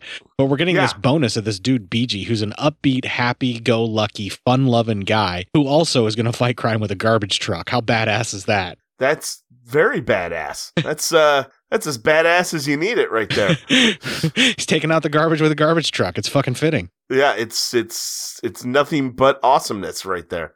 So good for them. This is a high concept fucking movie, and you're either down or you're not, right? And I am so fucking down with everything they're throwing my way so far. Yeah, so far I'm pretty pleased about everything. Nothing wrong there. So then we cut back to BG and Eastland, and they're having a good time, and he's trying to convince him, hey, you should come work for me. Come work with me, not for me, but with me. We can be pals, we can be buddies, and everything will be happy. And Eastland's thinking about it. And he's like, he needs a job. Everyone needs a job nowadays. So killing all the bad guys the money's drawn up and killing all the bad guys, I think. Well, he's probably running out of people too, because he's just running around burning them alive before he even gets cash out of them. True. Very true. So it sounds like they go to a nightclub just to cut loose and party. BG's hitting some chicks, and Eastland sees the young lady who he's been somewhat having time with. She's dancing on stage. She sees him, and they show up, and they kind of talk to one another all night. And they're all kind of hanging out. And then they're all going to go get BG as these two chicks, and they all want to go get food. And she's, Eastland's lady's all about it. They get out, they see the dump truck. The two girls just kind of take off. But Eastland's lady, she's like, fuck yeah, it seems like fun. So they get to, having fun and hanging out. And BG's kind of like, I'm not going to be the third wheel in this party. So he excuses himself and gives his buddy the car. which I thought was nice. Or the truck. He leaves him with the truck after giving him a quick lesson on how to drive it earlier. Yeah. So they're driving around, and all of a sudden the gang sees the truck, and they recognize it from breaking up their party, their heist. So they follow the truck, and they stop at her place, or I don't know. It might be Eastland's place. I don't know. But they stop at the place. They're kind of on the top floor. They see him up there, and they're like, "Yeah, that's them. That's definitely them. So we got to do something about this." Then a cop pulls up. So actually does something right, and he actually starts writing a ticket to the trash truck because it's illegally parked, of course. But it does chase the gang members away. So then Eastland, he gets to he used to have a little fun, he and the lady get down, and you see her boobs. So thank you, movie. Yeah, it's possible. So they get down, and that's the end of that 20 minutes. Yeah, it's actually kind of this passionate, very loving, very. Yeah, you can tell he's hasn't probably felt human touch in a while like that. So good for him. Yeah, good for you, Eastman. Right, or Eastland. But it's this very tender, loving kind of love-making session where you're led to believe that they are falling in love. Yes. Like this is very special, and basically. What the movie is doing is giving Ginty something to send him over the edge even further, even though he's already round the bend, and he's also falling in love, that he's tricking himself into maybe he can do both and have it all. Yeah, something like that. Exactly. And like BG's coming. That's exactly right. BG's coming in to give him like a replacement for his friend Jefferson that he lost because he's another friend that he knew from the war. And so Ginty is trying to basically, or Eastland, I should say, is trying to move on and, just basically start a new life. Only this time he's decided he's going to settle down with this lady, and this is sort of like what it's going to be. We know it's not going to turn out that way, but the film has to give things to him in order to take them away again. These are also facts. Yeah. And that's literally what this part of the movie's doing is like they're giving him things to take away from him to drive him into killing again. And I believe that before all of the editing and, adding action sequences and violence, I believe that the idea was he came back to the city, found his friend BG, started working with him and met Caroline all within, a very short amount of time, but wasn't hunting down gangs and wasn't doing all this stuff. I think what it was BG's truck was supposed to be because he rammed through the stuff with X and his gang. So then they started following Robert Ginty. And then and then what happens to the people that were given to him. The gang then takes him away. The whole flamethrower thing that we've seen before that's been added since then, I think we were going to watch the parallel gangs versus, what they're doing and how all these paths cross and intertwine and then come together for, what's going to end up being the horrible thing that happens to both Caroline and BG to drive John Eastland into killing again. But the producers decided that wasn't enough. So while all this is going on, he's spending his nights out with a flamethrower and a heat protective visor, burning motherfuckers alive. Like there's a bunch of stuff where if you just kind of like sit back and you think about what's going on, it's like a man who's happy and falling in love and, made a new friend and is starting to like get his life back together is not going to continue to run around burning people alive. And, we see him doing it like still while he's with these people at the same time. Yeah. I kind of like the idea that it's BG trying to do the right thing and or just bust through that blockade and break out that truck, because he can do it with the garbage truck. I like that he's kind of the one that gets himself into the trouble and gets, Eastland into it as well. Because that's kind of almost how it happened at the beer distributor, but it was actually Eastland that went poking his nose where he shouldn't have. Well, actually, no, it's Eastland went poking his nose into just wanting to stack the beer, and he got taken out by a couple guys. Right, and then his friend came and saved him. So now it's his friend getting him into trouble for this one. So it's just interesting kind of like little twist on how they did the stories and stuff. Yeah. But I don't know, like once you know that flamethrower stuff is shoehorned in, first of all, you don't care because you're just happy to see that many people getting burned alive in a movie because it's horrific and really gruesome. But then after that, you also like, you can't not see how that was forced in later. Like you totally can't. Yeah. All right, well, we start the next 20 minutes, and the next day, Eastland's watching the lady. She's dancing in, like, this outdoor theater, and she's practicing. She's got a big audition coming up. Well, then we get like this breakdancing episode where she's like dancing with these guys who are kind of breakdancing, and she has to use the restroom. She goes to use the restroom, and she's in there. Well, guess who followed them? The gang members are in there. They chase her out. She's running out of there. Eastland hears her scream, so he starts running. A cop hears her scream, so he starts riding his horse over there. They're running. Well, one of the guys trips her with a bat, and then they start beating the living shit out of her as she lays there. Eastland and the cop get there, but of course the gang have run off. Cut to, she is in the hospital. Apparently she's never going to walk again.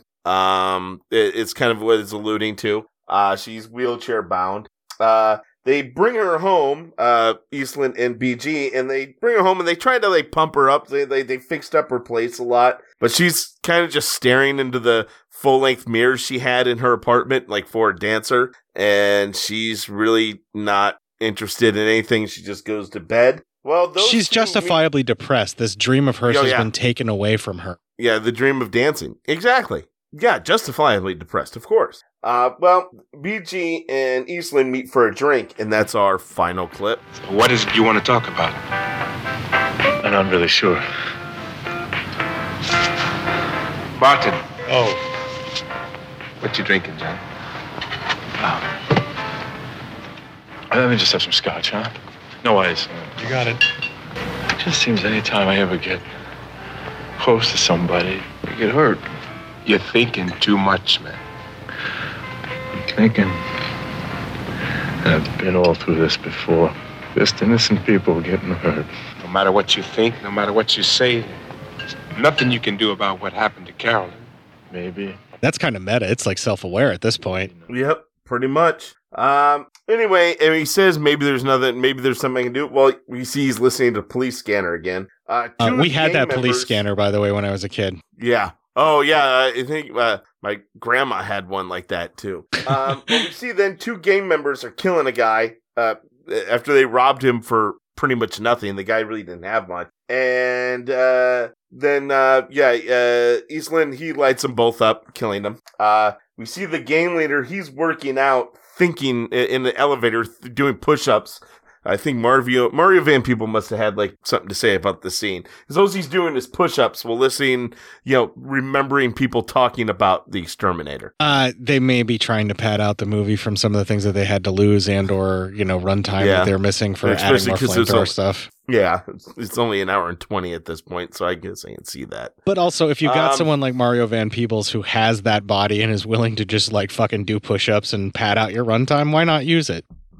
Pretty much. Well, then we cut to the man and Eastland and his girlfriend. They're working on her rehab treatments, like trying to get her to move her feet and everything. She's able to move her toes, but not really her ankles. And as he's trying to encourage her, she has a full-on Papers, Clips moment and tells him to leave and to get out. BG shows up, and they both just leave because she's yelling at him.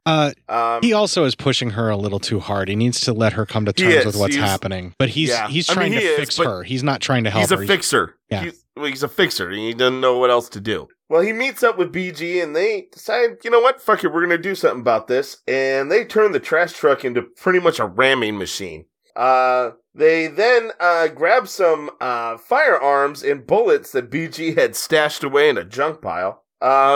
So yeah, they're gonna do some shit, and that's just how life is. Get fucked if you don't like it. Wow. They come across some of the gang dudes, and there's 4 of them. They knock 2 of them out. One of them, who's the same guy from the first movie, not the same one, but the same actor, the big dude, he runs away. And then they interrogate a third. They actually, they interrogate the 4th guy. They throw him in the back of the trash truck, and they start crushing all the trash into him. So he tells them where they're meeting for this deal that's going to go down for the drugs and the money. So, there you go. That's fun. And that's the end of that 20 minutes, and that's going to lead to the final 30. All right. So this is the point where I'm thinking like the reason that BG is so apt to help him is because it's kind of his fault too, as to what happened to Caroline. That's what I'm thinking the original storyline might have been. But I also think BG, unlike his first friend who was paralyzed in the first movie, BG always was ready for this war on the streets. I think he always knew it was going to come to this, where his buddy may have been more apt to be healthy after the war. I think Eastland's buddy BG here is kind of like him. Yeah, he's a little bit looking for trouble, but at the same time, I mean, he's hiding all these weapons and bullets in a junk pile. He's like, there should be more than enough for what we need. And you're like, damn, all right, homie. Well, he's also picking up garbage all over the city, so I'm guessing that he is starting to see things that, other people maybe not a party to, because most people just ignore garbage men, even gang members, Yeah. So he's probably been watching this coming down for a while, because he was talking about it earlier, and he's even talking when Eastland and him are first meeting up again, and he starts, kind of BSing with them a little bit. He has this sort of like conspiracy theory: the streets are being taken over by a gang, by a leader known as X, and there's X's everywhere, and blah blah blah. Like he kind of gets into that a little bit, but without actually like going that deep. And I feel like when he's showing him the guns, he should have been saying something like, "I've seen this coming down," or something. You know what I mean? Yeah. Like he's just been like, I don't take any pleasure in this, but I knew this day was going to come. I just didn't think it was going to be me. Something along those lines. But no, it just came across as he's wanting to murder some of these gang members as well. So right, it's like basically these guys were just looking for an excuse, and like they met Caroline, and she just became their excuse. That's basically what it's like, and they put her in the fridge so they can go out and kill. That's basically what's happening here. Kinda, yeah. No, I mean, you're exactly right on that. All right, well, let's finish off that 30 minutes then. All right. Well, the gang and the mob, they're meeting. They exchange some money. They see they have the money. Mob pulls up the back of a hearse, and it's filled with drugs. Or a casket has all the drugs in it that's in the hearse. So they bring them the drugs, and everything appears to be going right. Well, BG and Eastlander, they crash through the fucking gates with the dump truck. As everyone kind of scatters, Skate Dude, with the skates, he thinks he's going to go ahead and just grab the money that they were going to give to the mob, even though the drugs already been taken. And one mobster's like, nah, I don't fucking think so, Scooter, and shoots him dead. Everyone sort of scatters, and as they drive through, we see the bag of drugs. And BG, for some reason, is like, we got to grab that bag of drugs. I think it's because he's like, it's going to end up on the streets if we don't. Yeah, so they needed to have some kind of dialogue in there. It just seems like he just wanted to get the drugs for them. Yeah, and I don't think so. I think the whole thing is he's going to get it so that it doesn't end up on the streets like it's supposed to. Right, but the film doesn't tell you that. You're just saying that to make yourself feel better about BG's obsession with getting a hold of them drugs. Yeah, well, I'll tell myself whatever I fucking want to. You be in denial about what the film was and wasn't showing us all you want. It's fine. I'm gonna. You guys are mean to me. I'm gonna give you this one, Slugger. Let's move on. Let's move on. Thanks, Dad.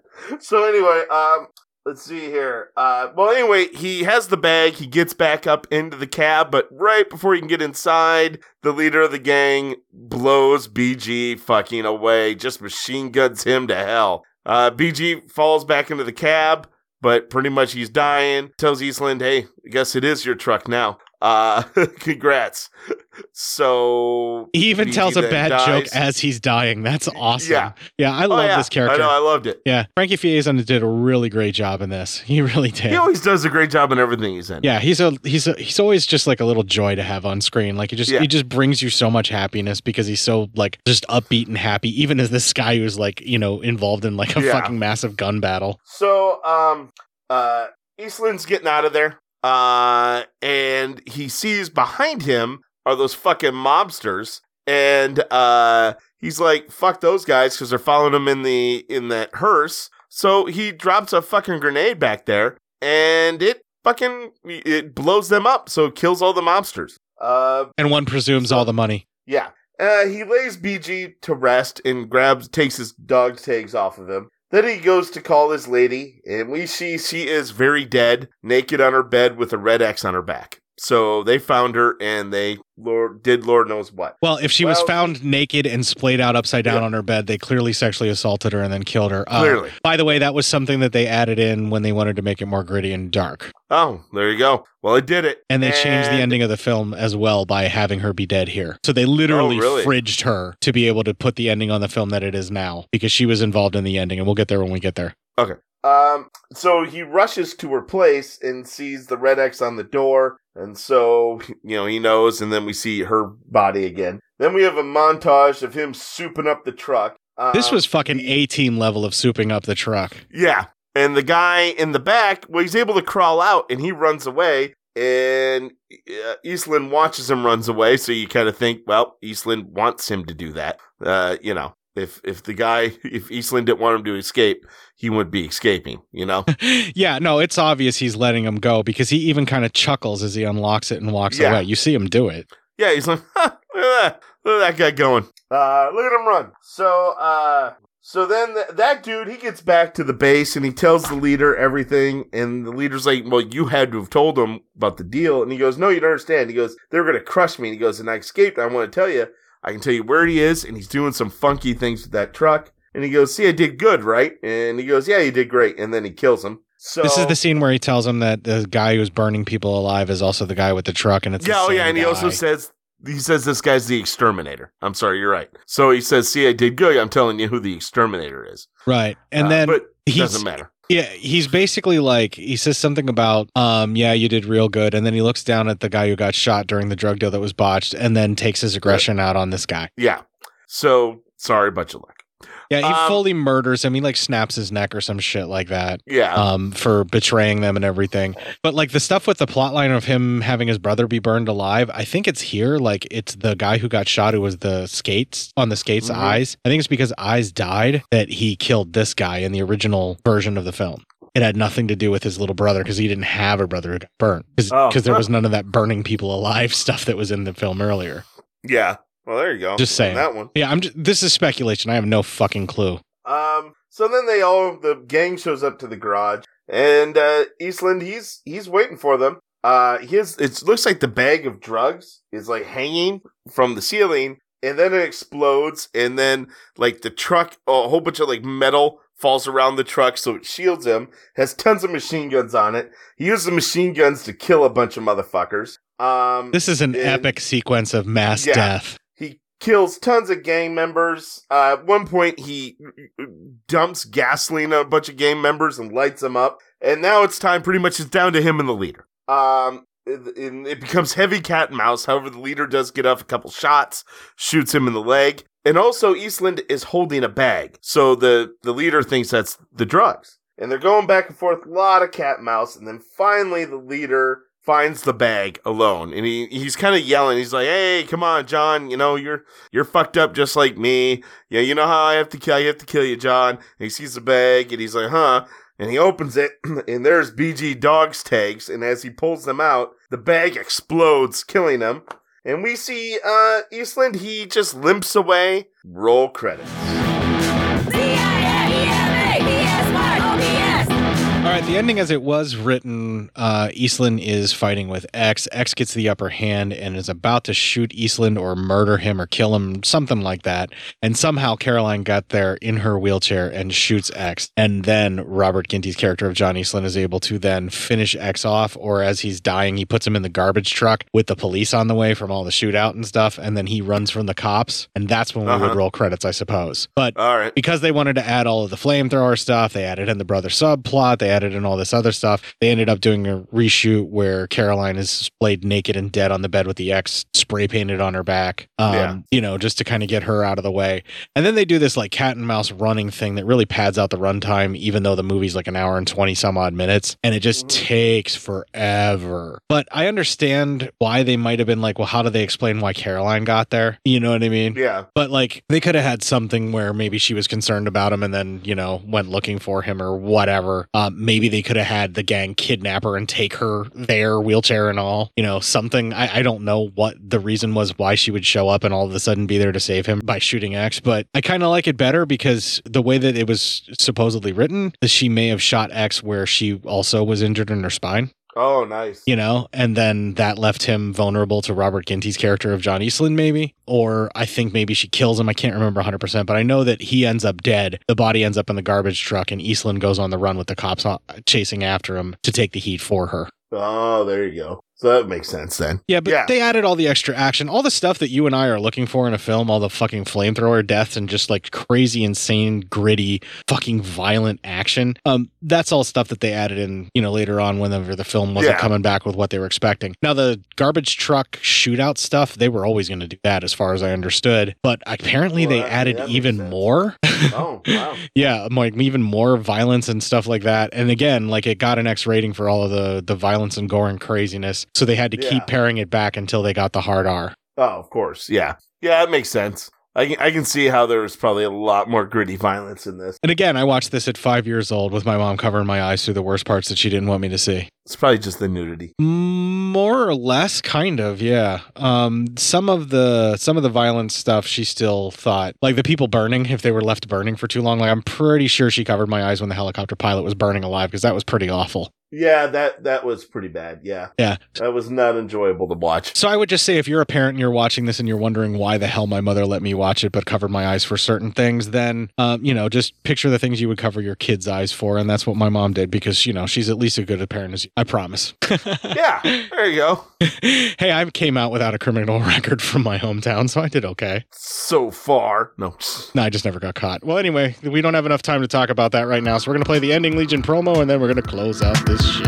If you enjoyed this show, then make sure you check out the other great shows on the Legion Podcast Network, like Cinema Psyops, Cinema Beef, Devour the Podcast, Duncan and Bo Come Correct, Exploding Heads Horror Movie Podcast, Friday the 13th, Get Slayed, The Hellming Power Hour, Hello, This is the Doom Show, Hero Hero Go Show, Kill the Cast, Underwater Kaiju from Outer Space, Jerry Hates Action, Legion After Dark, Mental Health, Obsessive Cinema, Discourse, Pick Six Movies, the podcast by The Cemetery, the podcast on Haunted Hill, the Psychosemantic Podcast, Rick Radio, House of Wax, Dude Looks Like the 80s, Rabbit and Red Radio, the Shadecast, Short Bus Cinema, Two Drink Minimum Commentaries, the VD Clinic, Who Will Survive Horror Podcast, and Witch vs. the Doomsday Clock. With such a wide spread of shows, there is guaranteed to be a niche for you to fall in love with.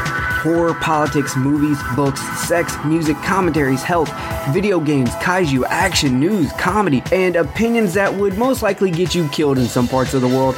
We are proud to bring you some of the best podcasting in the world. Check us out at www.legionpodcast.com, iTunes, Spotify, Stitcher, YouTube, and any other dark corner of the internet where podcasts can be found.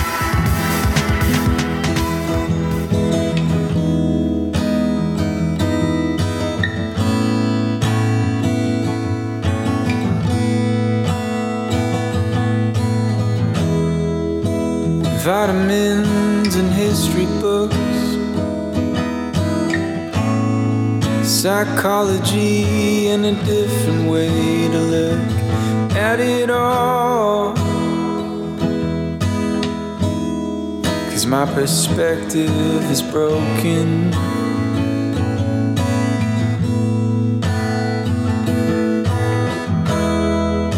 If suffering's a way to earn your keep,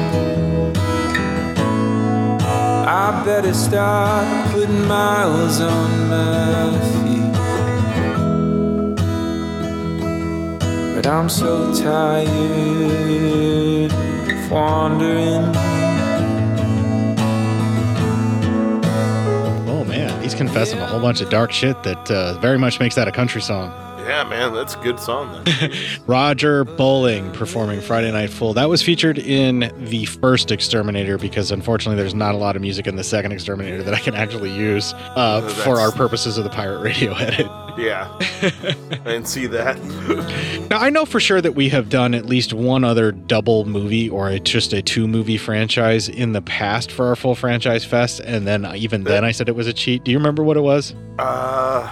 No. Well, the audience can find it for us at legionpodcast.com/cinema-psyops. It's somewhere in the previous 324 episodes. Of course. All you have to do is look at every even 150 toward and ends in a 25 or 75. I mean, Court did the math for you early on, people, so, you should know. Every 25th episode was a full franchise fest. Find them and then tell me which ones we did that were only 2 because I'm lazy. And there's that math again, motherfucker. Let me get a calculator. Or just don't do it. It's fine. You can just go to our Instagram and check out all the memes that I've stolen for you to share to our people. It's cinema_psyops on Instagram. All of our memes. Yes, Matt can partake in the memes even though he has not contributed a one. But it's still our memes. Yeah, it belongs to the people once I repurpose them to them, yes. Word up, comrade. We're doing well. You can tweet to a singular twat who may tweet back at you. I am there as @court_psyop on the pornbot heaven known as Twitter. That's right, I'm not giving you Matt's anymore because he doesn't even fucking check it. Yeah, probably for the best. You can join our Facebook group and interact with me on Facebook at Cinema Psyops. It's aptly named for the show. Yes, I'm there, Court Psyops. I'm running that shit like this show in Bartertown. And Matt's there in a way that you can tag him to try and embarrass him, but he won't even look at it and it won't fucking matter. I also have no shame, so I don't know what you can do to embarrass me, but all right. Point well taken. You can also email feedback to Court, cinemapsyopscourt@gmail.com. Let him know that Matt has no shame, and there is no way to make him feel as though I have some sort of reputation to actually protect. Yes, exactly. Whatever he just said. Well, while you're out there ruining your own reputation that you should be trying to protect, kick the fuck out of this week and make it your bitch. Kids, I've been looking for them all my life. Tricks, I'm playing everyone I meet, but somehow you were bulletproof, impervious to all my moves. You swept the sweeper off of his feet. Ooh, the way you burn, ooh, the way you burn. I never knew we could feel this way. Now that I do, I want it every day. Ooh, the way you burn.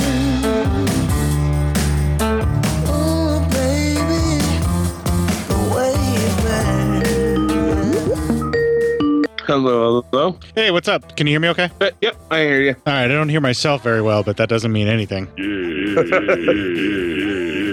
How's that sound? Perfect. Yeah, loud enough for you? Oh. Yeah. All right. And I am recording on my side. 1, 2, 3. There we go. All right, so you're out next week with that same vacation all those girls are going on, right? Yep. Are you going to try and record on the weekend to try and make up for that one, or do you just want to have the week off? I mean, either way is fine. I can find any podcaster that can fill your spot if you want.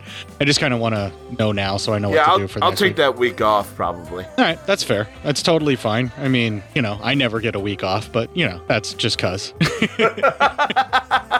Jesus Christ. All right. Well, then. I'm not trying to like make you feel guilty for leaving my poor planning of being short-staffed as your somewhat boss in this venture that you also don't get paid for. I'm not trying to guilt trip you and make you feel bad that you're leaving me in the lurch in any way, shape, or form, but you are. All right. I feel like, yeah, you're definitely being mean. That's definitely mean. That's some mean shit you're doing right now. Yeah, I'll have to leave all of this in, and what I'll do is I'll take out the part where it says what the trip is all about, and all I really said was that trip with some girls, so I can leave all of this in, and it'll be even more cryptic and weird. Yeah, it'll sound really weird. Going on a trip with a bunch of girls? But first, we're gonna go talk The Exterminator and Exterminator 2. Fuck yeah, something I enjoyed more than I thought. Oh. Let's not ruin it. Yeah, let's just do the episode. Yeah. And I don't know, that something feels like the Mafia had their fingers on this movie to me. Possibly. I gotta grab some tissues, man. My sinuses are killing me. I'll be right back. Okay, I'm back. All right. So, it's almost like we planned when we started bitching about past bad managers that we were going to be bringing that up here, but we totally didn't. We're not that skilled. That's just a happy happenstance right there. We're just lucky sons of bitches. Yeah, that's right. I finally got Maria to accept the money. So she... Hang on. All right. I don't know what the hell happened there. Oh, the fucking tissue box fell and hit the mic, or hit the button that happened to be the button I had assigned for that fucking clip, so it played it twice. I gotcha. He can justify it. The guy literally asked him to do it. Well, he blinked twice. He could have just had something in his eyes. That's a pretty important moment, man. I'd probably just keep my eyes open as long as I probably fucking could. That's fair. God, you always have to look at the most fucked up way about it, don't you? I can't help it. That's just how I'm wired, man. That's my brain. That's where my mind went. I was like, what if he had something in his eyes? You're just all sorts of fucked up, ain't you? Okay, made me lose my spot. I saw Exterminator 2 before I saw The Exterminator, and I saw it at an extremely young age. I was convinced that all cities were like this from a very, very young single-digit age because of this film. Wow. I wonder if I thought New York City was exactly like Jason Takes Manhattan, you know? So Vancouver. Yeah, exactly. Or Toronto. But I just thought that's what it was like everywhere. Just fucking, if you walk down the street by yourself, you're going to get murdered. Well, it was between this movie and Death Wish 3, I was convinced I never wanted to live in a city. Yeah, right? You wanted to stay as far away from cities as possible. Exactly. My dad had worked in a pretty large American city at the time when I was a kid. He would often invite, hey, you want to come up to the office with me? It's pretty cool because the office he was in was so high up. And I'd be like, why? So we can all get murdered? I'm like, I never know how Dad made it home okay all the time. He was a vet. He was going to take care of himself. Yeah, pretty much, yeah. And so, fucking Jesus Christ, why do I have to fucking write like that? Fucking terrible. You should start typing. You really should. I really should. Almost just sad at this point. Yeah, absolutely. I didn't grab my show housekeeping, so this becomes a very entertaining outtake while I grab it. I hope you don't find someone bulletproof to your BS, your schemes and your moves. Someone who will see right through to your core.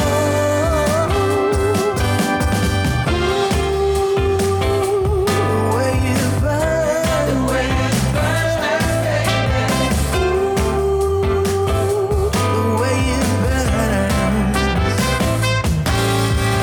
I never knew we could feel this way.